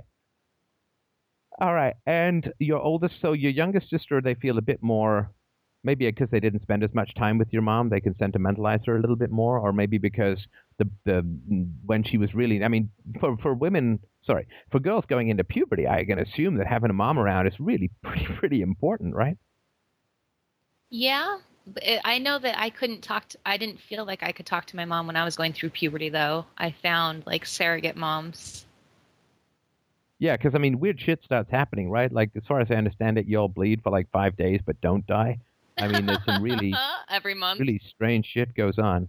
Yeah, okay. No, and I had to learn how to shave from an old Time magazine because I had no idea, right? So it's this is prior to the internet and all, but okay, so maybe they've got some more of a weird attachment because the attachment was interrupted and they feel more of a hunger or whatever it is. But so your youngest sister is a little bit more pro-mom, is that right? Yes. Right. And your older sister? She cut off contact with my mom for about, I would say a year or two. I don't remember, but this was like a decade ago. So at some point she saw that my mom was really destructive. And she said after this all went down, even though I'm upset with her for venting to my mom about me, because my mom has a history of using things against you years later when she has the information. So she should know better than to do that. But she said that she has a lot going on in her life right now, but she said that it's definitely something that she needs to address at some point. So it kind of sounded like she needed to maybe defoo as well. Like she had been playing around with the thought, but now I don't know where that's standing, because I know that my mom's like my mom's thing is giving people things. So she's getting a van from my mom. So she's going to be indebted. Does your mom make a lot of money? I have no idea. I think that they are financially responsible. Does she have a job? Yes. Okay. All right. She's really competent in work atmospheres. Like you'd never know what she's like. Oh, I'd know. Yeah, okay. I'd know. I would not. The degree to which people just leave crazy bitches be so they don't get targeted is not to be underestimated, right? Don't assume that she's getting away. People are just like, oh yeah, she's crazy, she's nasty, so fine, just do whatever she wants, right? Yeah. Well, yes. And that was another thing. I got offered a position. I'm not working currently. I'm in school. But I got offered a position in the place where she was working because she moved back to where we live. And yeah, I didn't take it, but I did play around with it a lot because I was like, I feel like she's winning, that I'm having to change my life or miss out on big experiences. And she doesn't have any repercussions. Who? My mother. Oh, she doesn't have any repercussions? I don't feel like she has. What would those look like? How would you know if she had repercussions? I guess I don't know that. Like, are you talking like a meteor strike with the ground open up and suck her down to the lower levels of Hades? I mean, I'm just curious because, it's a big question. Like, nasty people, like, does karma ever come around like one of those bladed boomerangs from Blade Runner or Mad Max? I mean, how would you know? I guess I wouldn't. I mean, like, would she have to end up in jail? Would she have to be alone or whatever? I mean, my siblings defooing would be a repercussion, but that's not happening. And it doesn't seem like it really even matters because I feel like I never really even mattered to her except for as a status thing. Like, if I'm attractive and the men are attracted to me, then she's all about how much men want me and stuff like that. But it's never like... Is she pretty? Is she? Yeah. 5 husbands, right? I was wondering. Well, I mean, unless she can actually open up, like, unless she can, like, pick up quarters and open beer bottles with her hoo-hoo, she's got to have something going on that's so attractive. Oh, right. Okay. So they're just like, any vagina in a storm is, like, worth paying for, right? Well, her last husband's a really nice guy, and my dad is great. Oh, no, you didn't. No, you didn't. No, come on. I feel like he's too nice. You do it so well. He just gets walked all over. Oh, so good. So good. That last step is a doozy. So you mean the nice guy who said, yeah, come to England and abandon your children. That sounds great. No, yeah. Is that the nice guy you're referring to? Yes, that is not nice. Not nice? That's evil. It's as selfish as your mom is. No, he's selfish for himself, that's for sure. Yeah, that's a stupid statement. At the expense of innocent children. Yes. Okay, I see that. But he's the best of the bunch. Nice military guy as well? Nice military guy, was that? That's the story? Wait, what? Nice military guy, is that also your story? I feel like he's generally a nice guy that kind of just gets walked all over. But he knew what he wanted, and he wanted her, and so he was willing to... Nice guys don't marry crazy bitches. You need to get that tattooed on your forehead, right?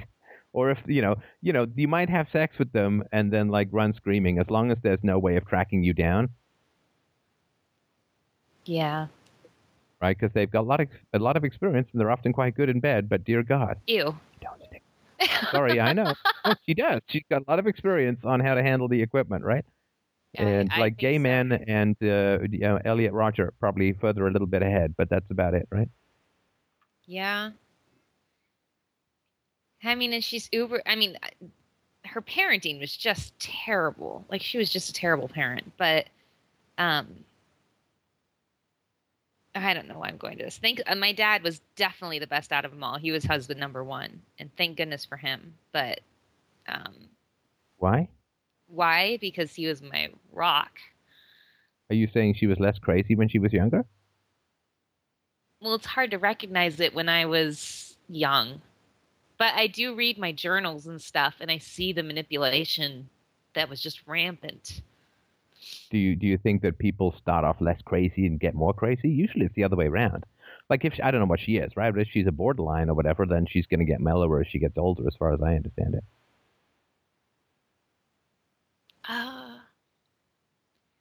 No, she's probably. I think she dupes people. I feel like my dad's such a nice guy that it would be really easy to manipulate. I think women are so typically manipulative, so I feel like it would be really easy to manipulate certain men, and I think that she does that. I mean, she was. No, I get that. I get that. And why do you think men are easy to manipulate? I feel like they're. No, I'm not offended. I'm not offended. I'm genuinely curious. I mean, I'd like to know the answer to this. Go save some men from some crazy bitches. Let's do some heroic work here, sister. I don't think they realize what women are capable of and what so many women rely on to get by. And what do women rely on to get by?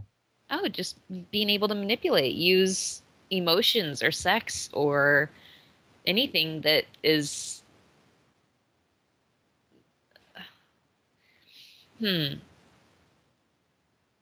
Like I have not viewed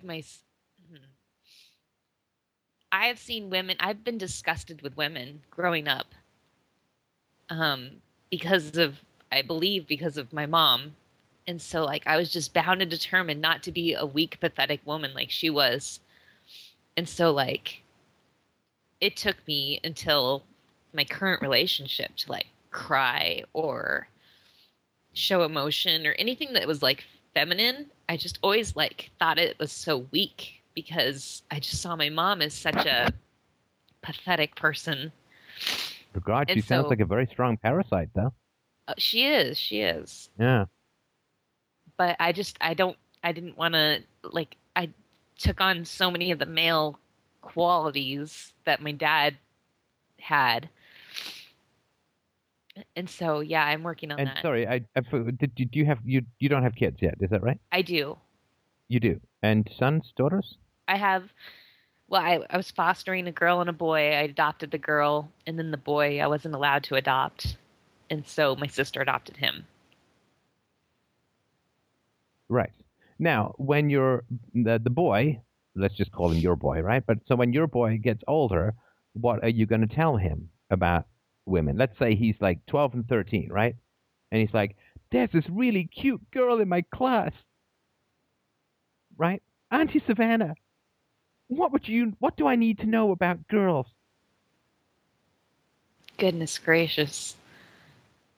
You might as well practice now because God knows men need it. And women, why are men so manipulated by women? Because they're manipulated by their moms. And because their moms are manipulative, they don't tell boys about female manipulation. So what are you going to tell that fine young man to keep him safe from estrogen-based parasites?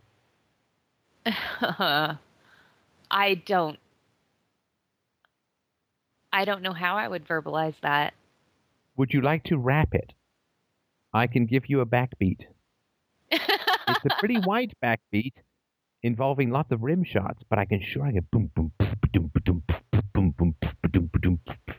No, well, you got to know. What would you say? What do you need to say to men? Because if men know this stuff, then they can, right? I feel like men are so easily manipulated, but I don't know how I would verbalize that to a Don't 12-year-old. insult men. Don't insult. Look, how are we supposed to know? Seriously, who tells us? How much propaganda do men get about men are bad, women are good? Men are bad, women are good. Men are cold, but women are deeply instinctive and connected and emotional. Women don't have to think because they have instincts. And Yeah. women's instincts are superior to male intellect and male rationality every day of the week and 70,000 times on Sunday. Men, it's funny, I mean, women complain about men being emotionally unavailable, and then when I get upset, women complain that I'm ranting. Oh, yeah, I see how I can win this one. I know. Heads you win, tails you lose. Hey, you're just cold and unemotional. Hey, your emotions are inconvenient to me. I'm going to insult them. Oh, great. That's just great. Right? So come on. You've got stuff bottled up. You help men. If you want men to not be manipulated, it's got to come from a woman. Tell this fine young man whose heart you care to draw a fiery moat against all predators around. What would you tell them?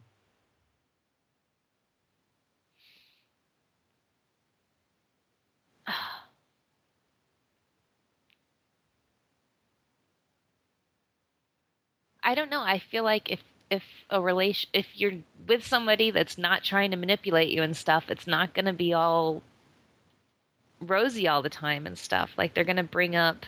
Okay, you can't use "and stuff" twice in your first Did sentence. I do that? I didn't. You didn't hear this back, Okay, I'm going to give you details and stuff about stuff and stuff. Oh God, I didn't realize I did that. I'm so stuck. I don't know how I would verbalize this to a child because I feel like I was fed things that were way beyond my age bracket that I should have been hearing and stuff. And stuff, shit. and stuff. Okay. Now I'll catch it. But I really try not to do that to my child and put things on her that are not age appropriate. So I would be wary to do the same with my nephew. But I think I would say, let me think.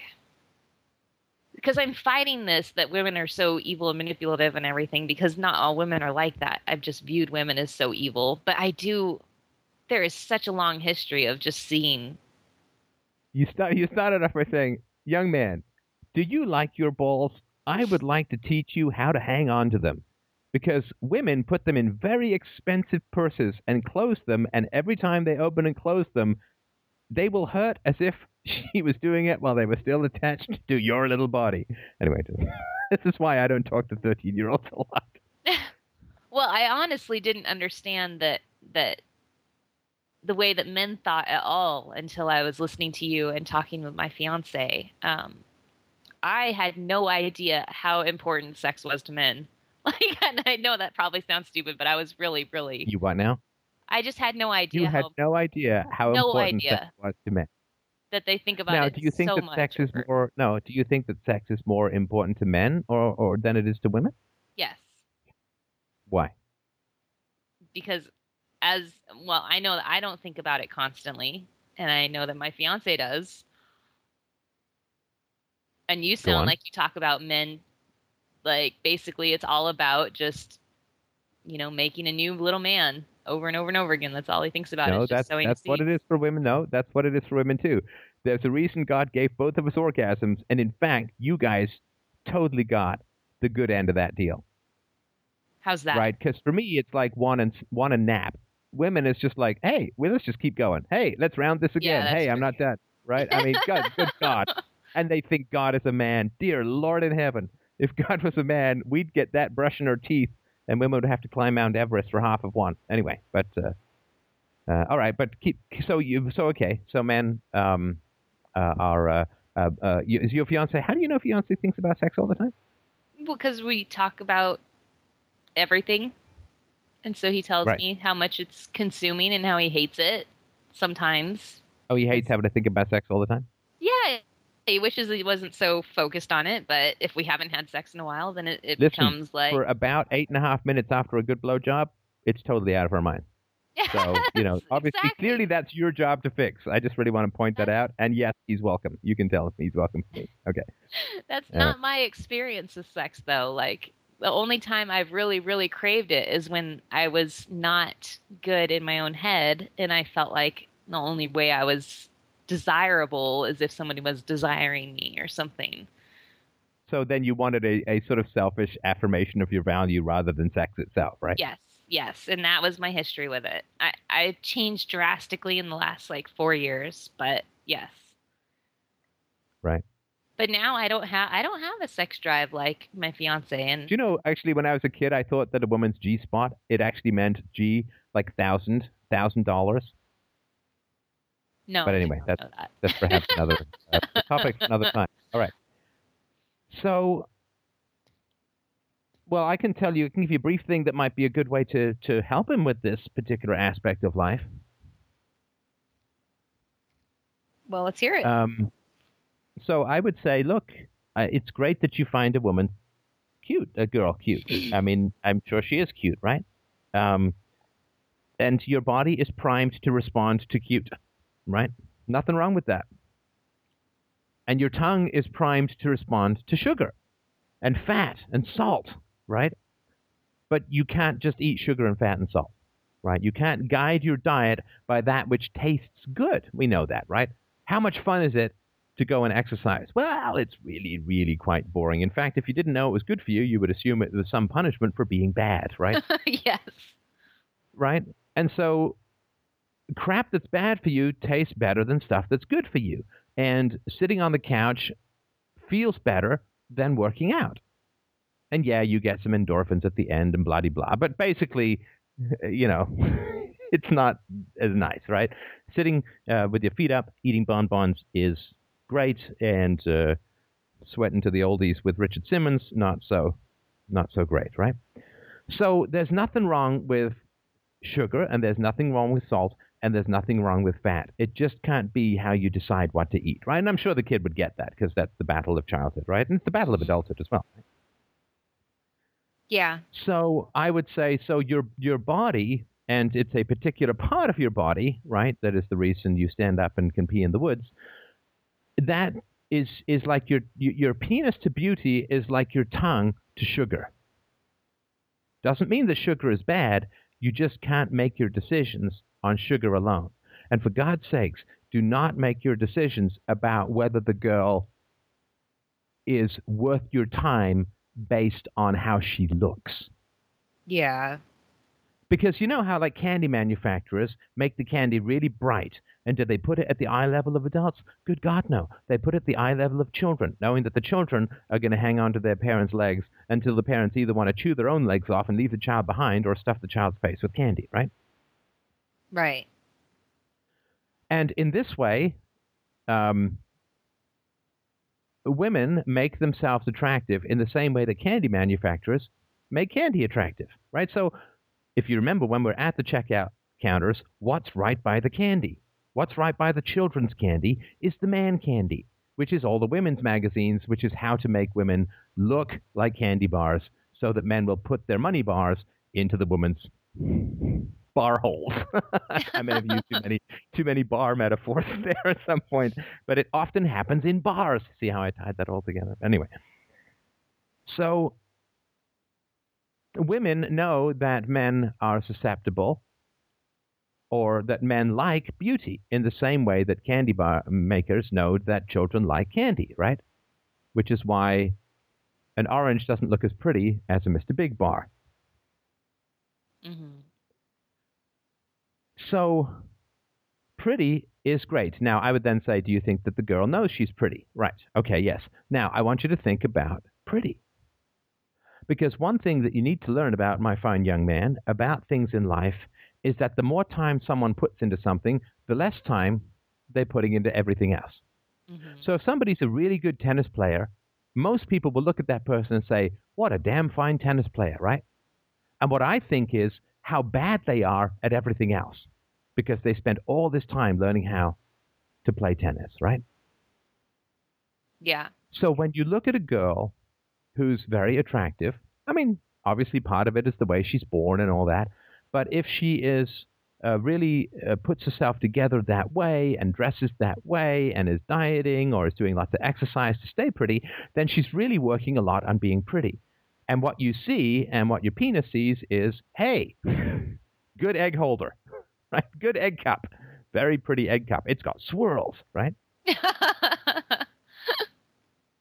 But what I see is somebody who spent a lot of time looking pretty and not a lot of time learning about being a good person. And that doesn't mean that every pretty person is a bad person, and it doesn't mean that everyone who's not pretty is a good person. These are just things to be aware of, things to be cautious about, things to know. That makes sense. I agree with that. I feel like now, why do women? Yeah, sorry, go ahead. I didn't mean to interrupt you. Sorry. I was just going to say that most attractive people haven't worked on their mind at all because they've gotten free passes. Yeah, I mean they're honey traps, right? Yeah. Right. Vagina clamps. It's like those wheel clamps for your car, except you can actually leave your car behind. You can't leave your trapped penis behind, right? So I would say, well, why do girls want to be pretty, right? I mean, boys don't sit there in the bathroom. I guess maybe some do, but most boys don't sit in their bathroom trying to do their hair and put Kleenexes into their bras and stuff like that. So why do girls want to be pretty? Well, because they want to attract men, right? Yes.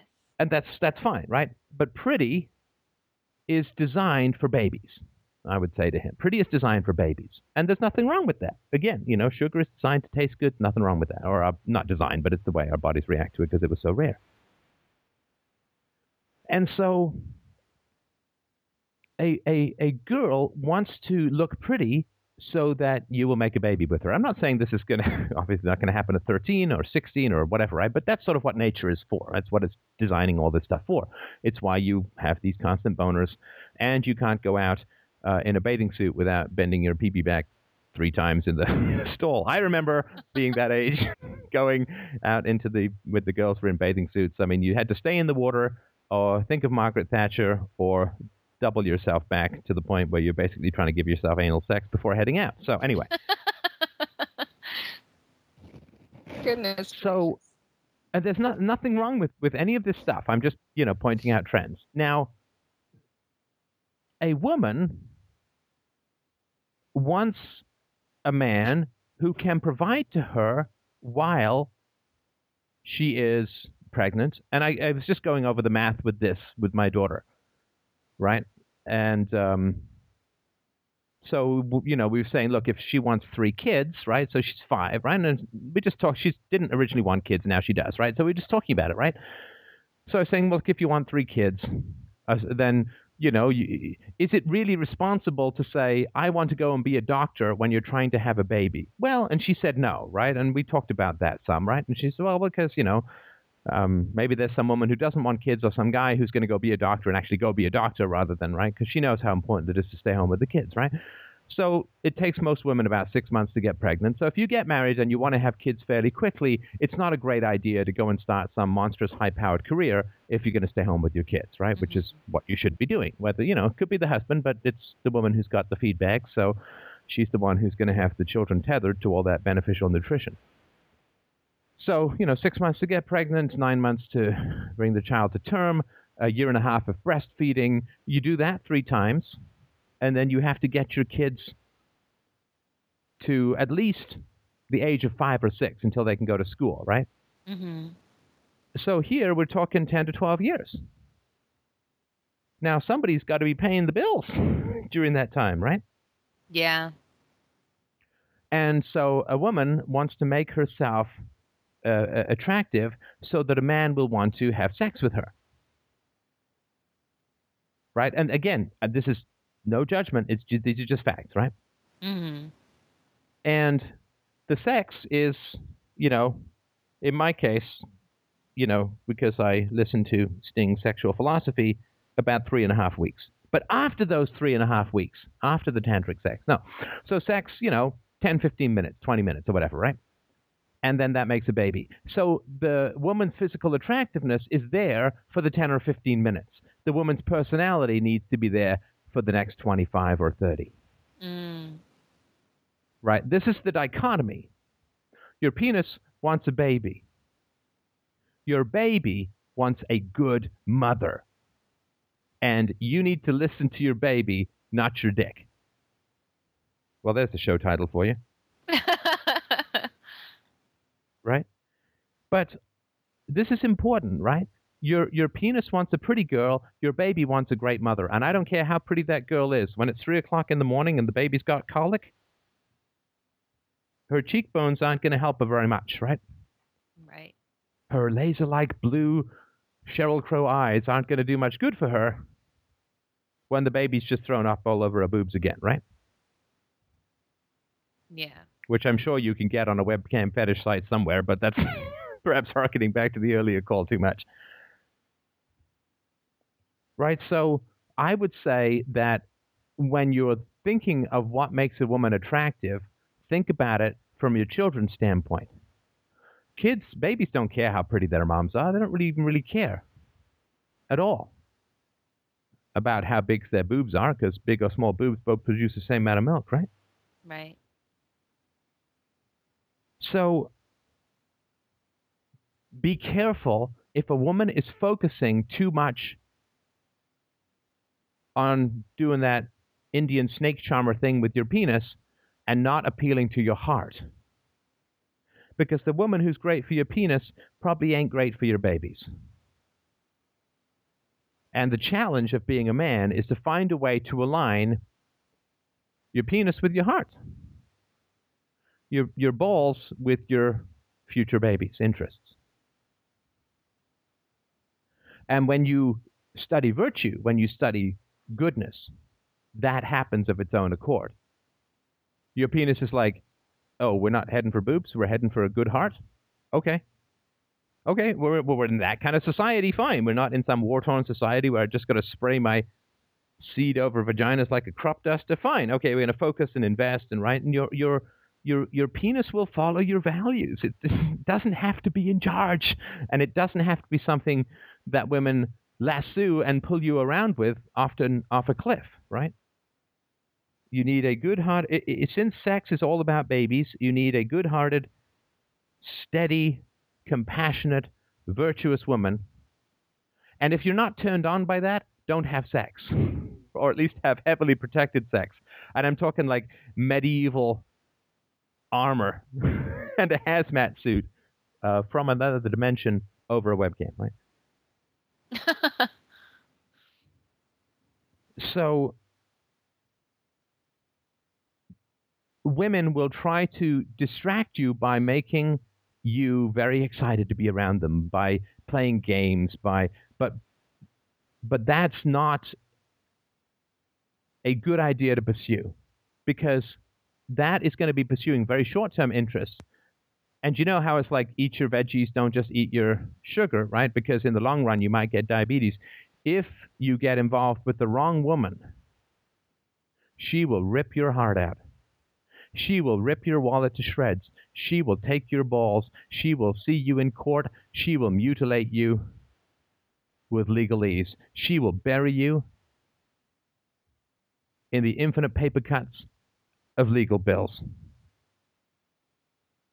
And it is dangerous. And the more a woman is focused on just being pretty, the more likely it is that she is not pursuing virtue of any kind. What she's trying to do is summon penises, not a good man's heart. And that's because the way that the world works right now, ejaculate is multi-decade liquid gold for women, right? Mm-hmm. They can take you to court. They can get you to have to pay alimony and child support, or even just child support. And they can destroy your capacity to find love, to get a good woman. They can make you so bitter, so angry, so damaged, so broken, that good women don't want to have anything to do with you. Also so broke, right? I mean, they say, well, men don't want to raise other men's children. Absolutely. But women don't want to have a man who's paying for another woman's kid, or for his kid with another woman. Right. And so what's in your balls is about the most profitable thing that bad women can mine. Right. So guard it fiercely. Protect it. Keep it away from black hole financial Pac-Man carnivorous vaginas. So anyway, somewhat modified, that would be something that I would talk about, right? Just to keep them safe. Keep them safe. What is the most dangerous thing that can happen to a man in the modern world? Well, not a lot of war going on, no draft, right? Not a lot of cholera or smallpox. The most dangerous thing that can happen to a man is to be mutilated in his heart, soul, and testicles by a woman. That is the most dangerous. Woman plus state plus voting has created a situation of intense predation upon men. Right. And I'm not saying men don't prey on women. Of course they do. They lie to women. They manipulate them, and they say, I'll call. They whatever, right? They borrow someone else's car and pretend it's their own. But we know all of that. And women warn each other about that. But women don't warn men about, and men warn women about that. But women don't warn men about the single greatest danger facing men these days is predatory women armed with the full might of the state. Right? Right. And that is the predation, the most dangerous predation that any man will ever face, statistically, is never mentioned to men. Why? Because apparently it's the patriarchy. I don't know how people can say this stuff with a straight face, but anyway, so. All right, I don't want to forget, and I haven't forgotten your question, right? But this has a lot to do with your original question, at least in my opinion, which is what do you do in the face of female corruption? Right. Well, I am wondering, because I tried listening to any podcast I could find that might be relevant as to what you do after you defoo if you might be crossing paths with that person. Oh yeah, no, it's come up a bunch of times before, but given our Couldn't find it. non-encyclopedic, what is that song I sang for Podcast 500? All podcasts of note are impossible to quote. Search in vain for what you think I might have said. You'll never catch the big chatty forehead. Yeah, because it's all, it's not indexed or anything like that, right? So, what would be ideal for you? What would be the best thing for you? Well, I really, really want to attend the wedding. Like, really badly. Like, I'm not going to the baby shower because she's also pregnant. But that's being held at my mom's house. So I want to go to the wedding, but I'm scared that if she was willing to do those things when she wasn't even at the wedding, my mother, to contact these agencies and stuff, like, what will she do when she is actually, like, legitimately there? So she'll have more of a leg to stand on. Yeah. I don't know if I'm being super dangerous. Oh, no, you've got at least two examples that I recall in this conversation of your mother preying on you horribly and putting you at significant legal and financial risk, and not to mention the fact that your kids could be ripped away, or your child could be ripped away, right? Mm-hmm. Well, yeah, I've already had one child ripped away. I feel one child, right? Right. Bitch stole a kid, right? Well, that was... am I way off on that? My older sister was a big contributor to the intervention. But it was your mom who called, right? My mom is the one that called, yes, the second time. Right. So there's one perspective that I try to use, and I'm not saying you haven't or don't or won't, right? But there's one perspective that I try to choose when it comes to these difficult decisions. So, what does your daughter want the most? If she could have full knowledge of everything, what would she want the most? Are you talking about attending, or are you talking about staying in this family? Or because she wants me to be her mom the most, but okay, right. So what would she feel about any action you might take that would put that at risk?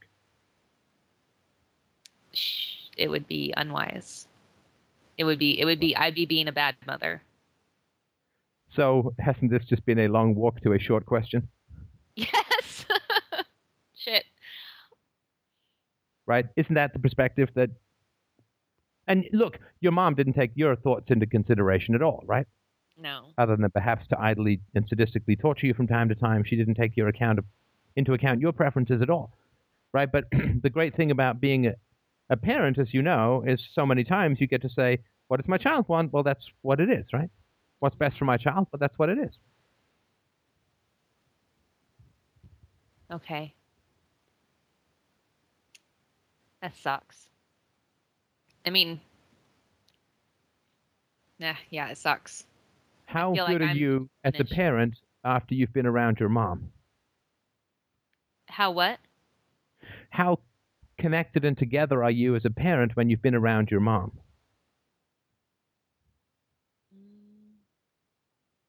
How connected and present are you going to be as a parent after you've been around your mom for the next couple of weeks every time the phone rings, or maybe the next couple of months?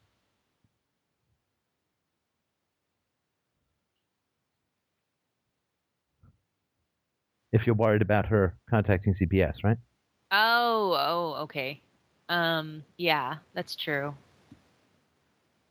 We don't usually have much of a right to do stuff that's going to cause us to be emotionally unavailable or less available to our kids, right? Yeah. How is your daughter going to feel if she goes with you and has a great time and then says, I want to see them again? Yeah. No, Why don't we see Grandmama more, Mama? No, she thinks my mom's a horrible person. Ah. Why did we go to a place with such horrible people? Yeah. And what would your answer be? Because I didn't want to miss out. That would be my answer. I'm sentimental. I want the form of things rather than the people in them, right? Yeah. It's something that if I don't go, I have to accept the truth about my family that I'm still resisting, right? Right.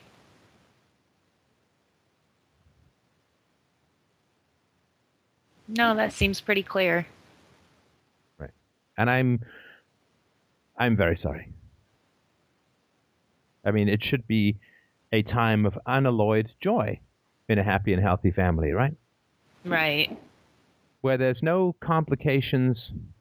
You started off, and I'm sorry if I couldn't quite follow the story as closely as I could have, but something about, was your sister who's like, oh, you're pawning your kid off of me because you want your sister to take your kid back to the hotel with her kid and something like that? Yeah.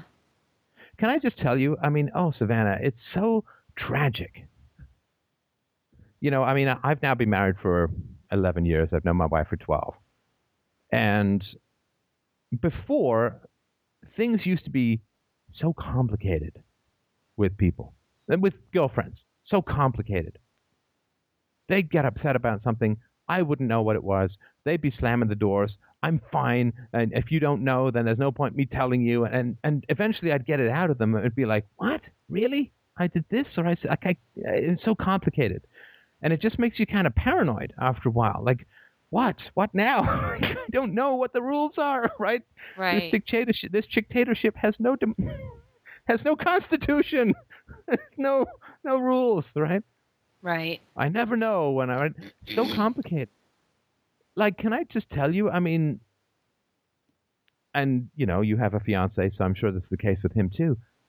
You know, sane people are so uncomplicated and so drama-free that it really puts the crazy people are so shallow. This is why they kick up all this dirt. You know, if there's enough dirt in the water, you don't know how deep it is. But generally, you know it's pretty shallow. And the more drama and crap there is in people's lives, the shallower they are.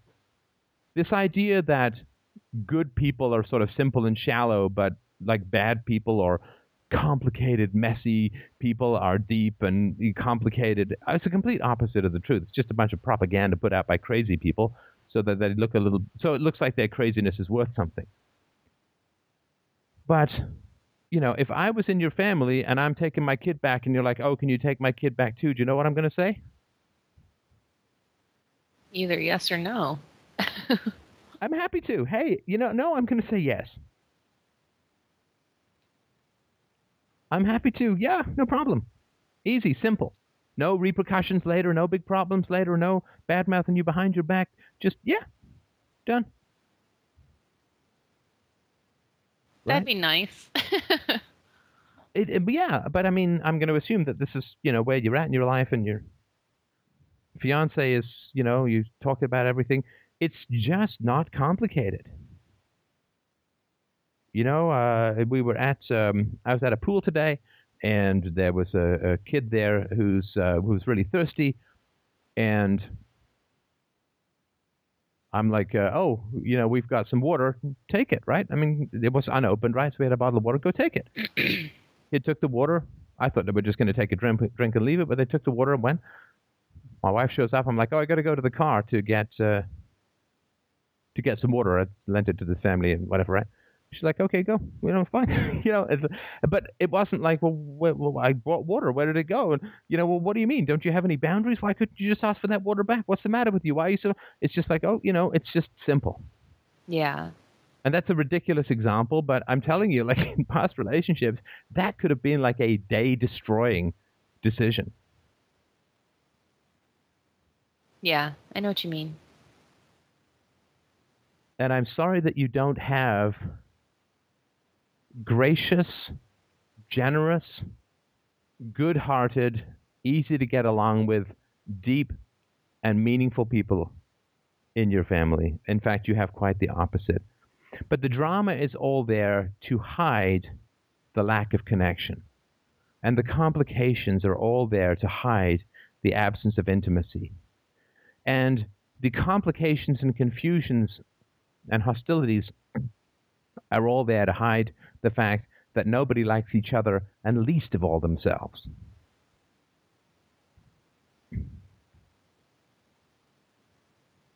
Right. And what you want is to have a family in that situation that you like. That is not the family, sadly, that you have or had. And for me, I don't want my daughter to ever be susceptible to sentimentality. Sentimentality is when we wish that the picture of happiness contained people we like. Like you want to enter this wedding because it's a wedding, and the word wedding, right, has this sentimentality to it, right? But the people are there, right? Yes. The people are the people who were there. There's no abstract wedding outside of the people who were there. The wedding is only the people who were there, right? Now, sentimentality is something that's invented by bad people to distract good people with appearances.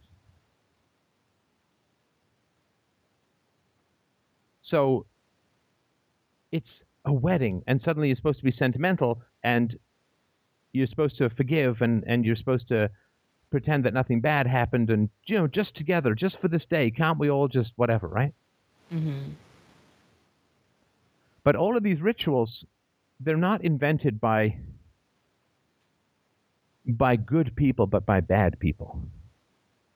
I mean, the emotional resonance, it's all manipulation. I mean, my wife and I, we forgot our anniversary. Because, every day is great, right? But if you have a bad marriage, you have to make a big fucking deal of the anniversary. Because that sentimentality that's invented by bad people so that they can control good people. So that they can pretend that they have something to offer you. Look, now, Savannah, they have a wedding to offer you. Well, they don't, in fact. They only have sentimentality to offer you. I want my daughter to be immune from sentimentality. Whether it's nationalism, whether it's race, whether it's culture, whether it's whatever. Sports teams. I mean, how much bad shit is done because good people are susceptible to the emotional manipulation of sentimentality, which is the ritual has value regardless of the people involved. Your sports team has value regardless of the people involved. Your country has value regardless of the people involved. This wedding has value regardless of the people involved. No. There is no such thing as regardless of the people involved. The people involved are the only damn thing that I will value or not. Not the shape, not the location, not the costumes, not the music, not the harp and the flowers and the flower girls. This whole sentimental bullshit designed to distract you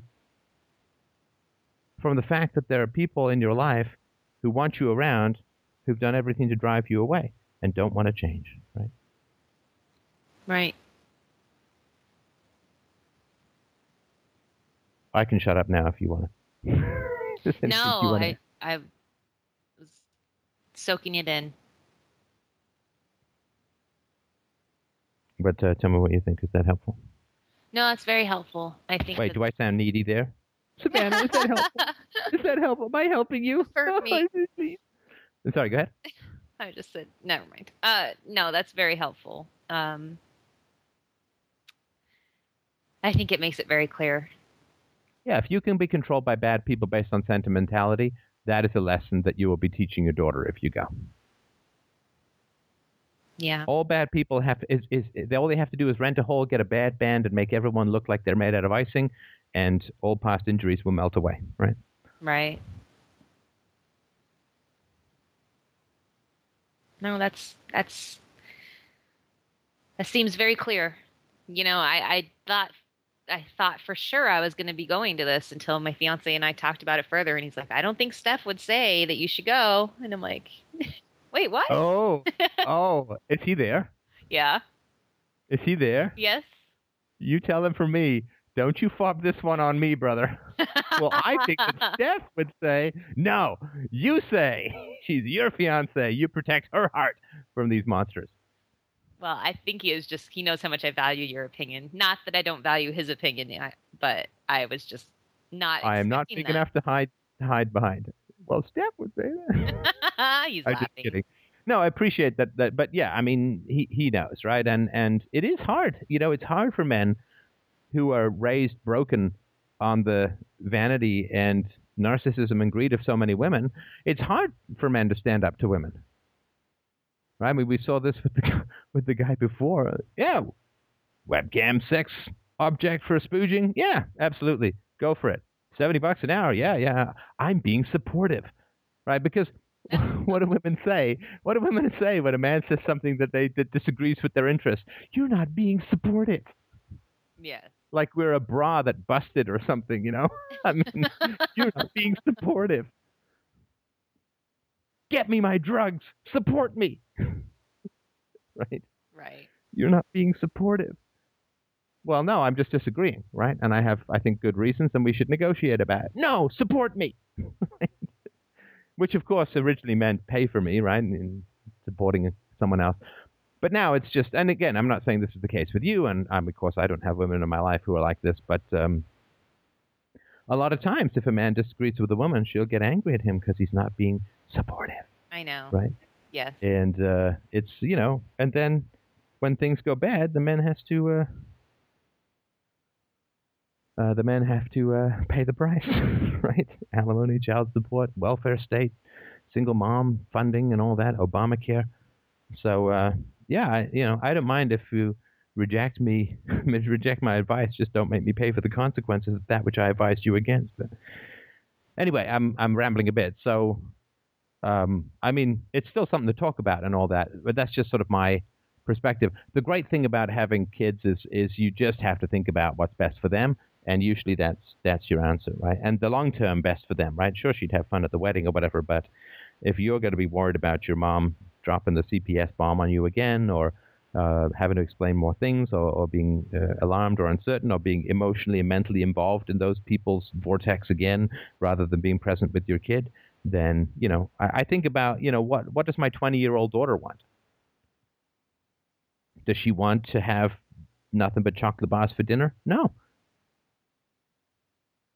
Because when she's 20, she doesn't want to have those bad teeth and halfway to diabetes and overweight or whatever it is, right? I mean, what does your 20-year-old daughter want? Does she want one wedding with some weird people, or does she want a mom who's connected, who's living her values?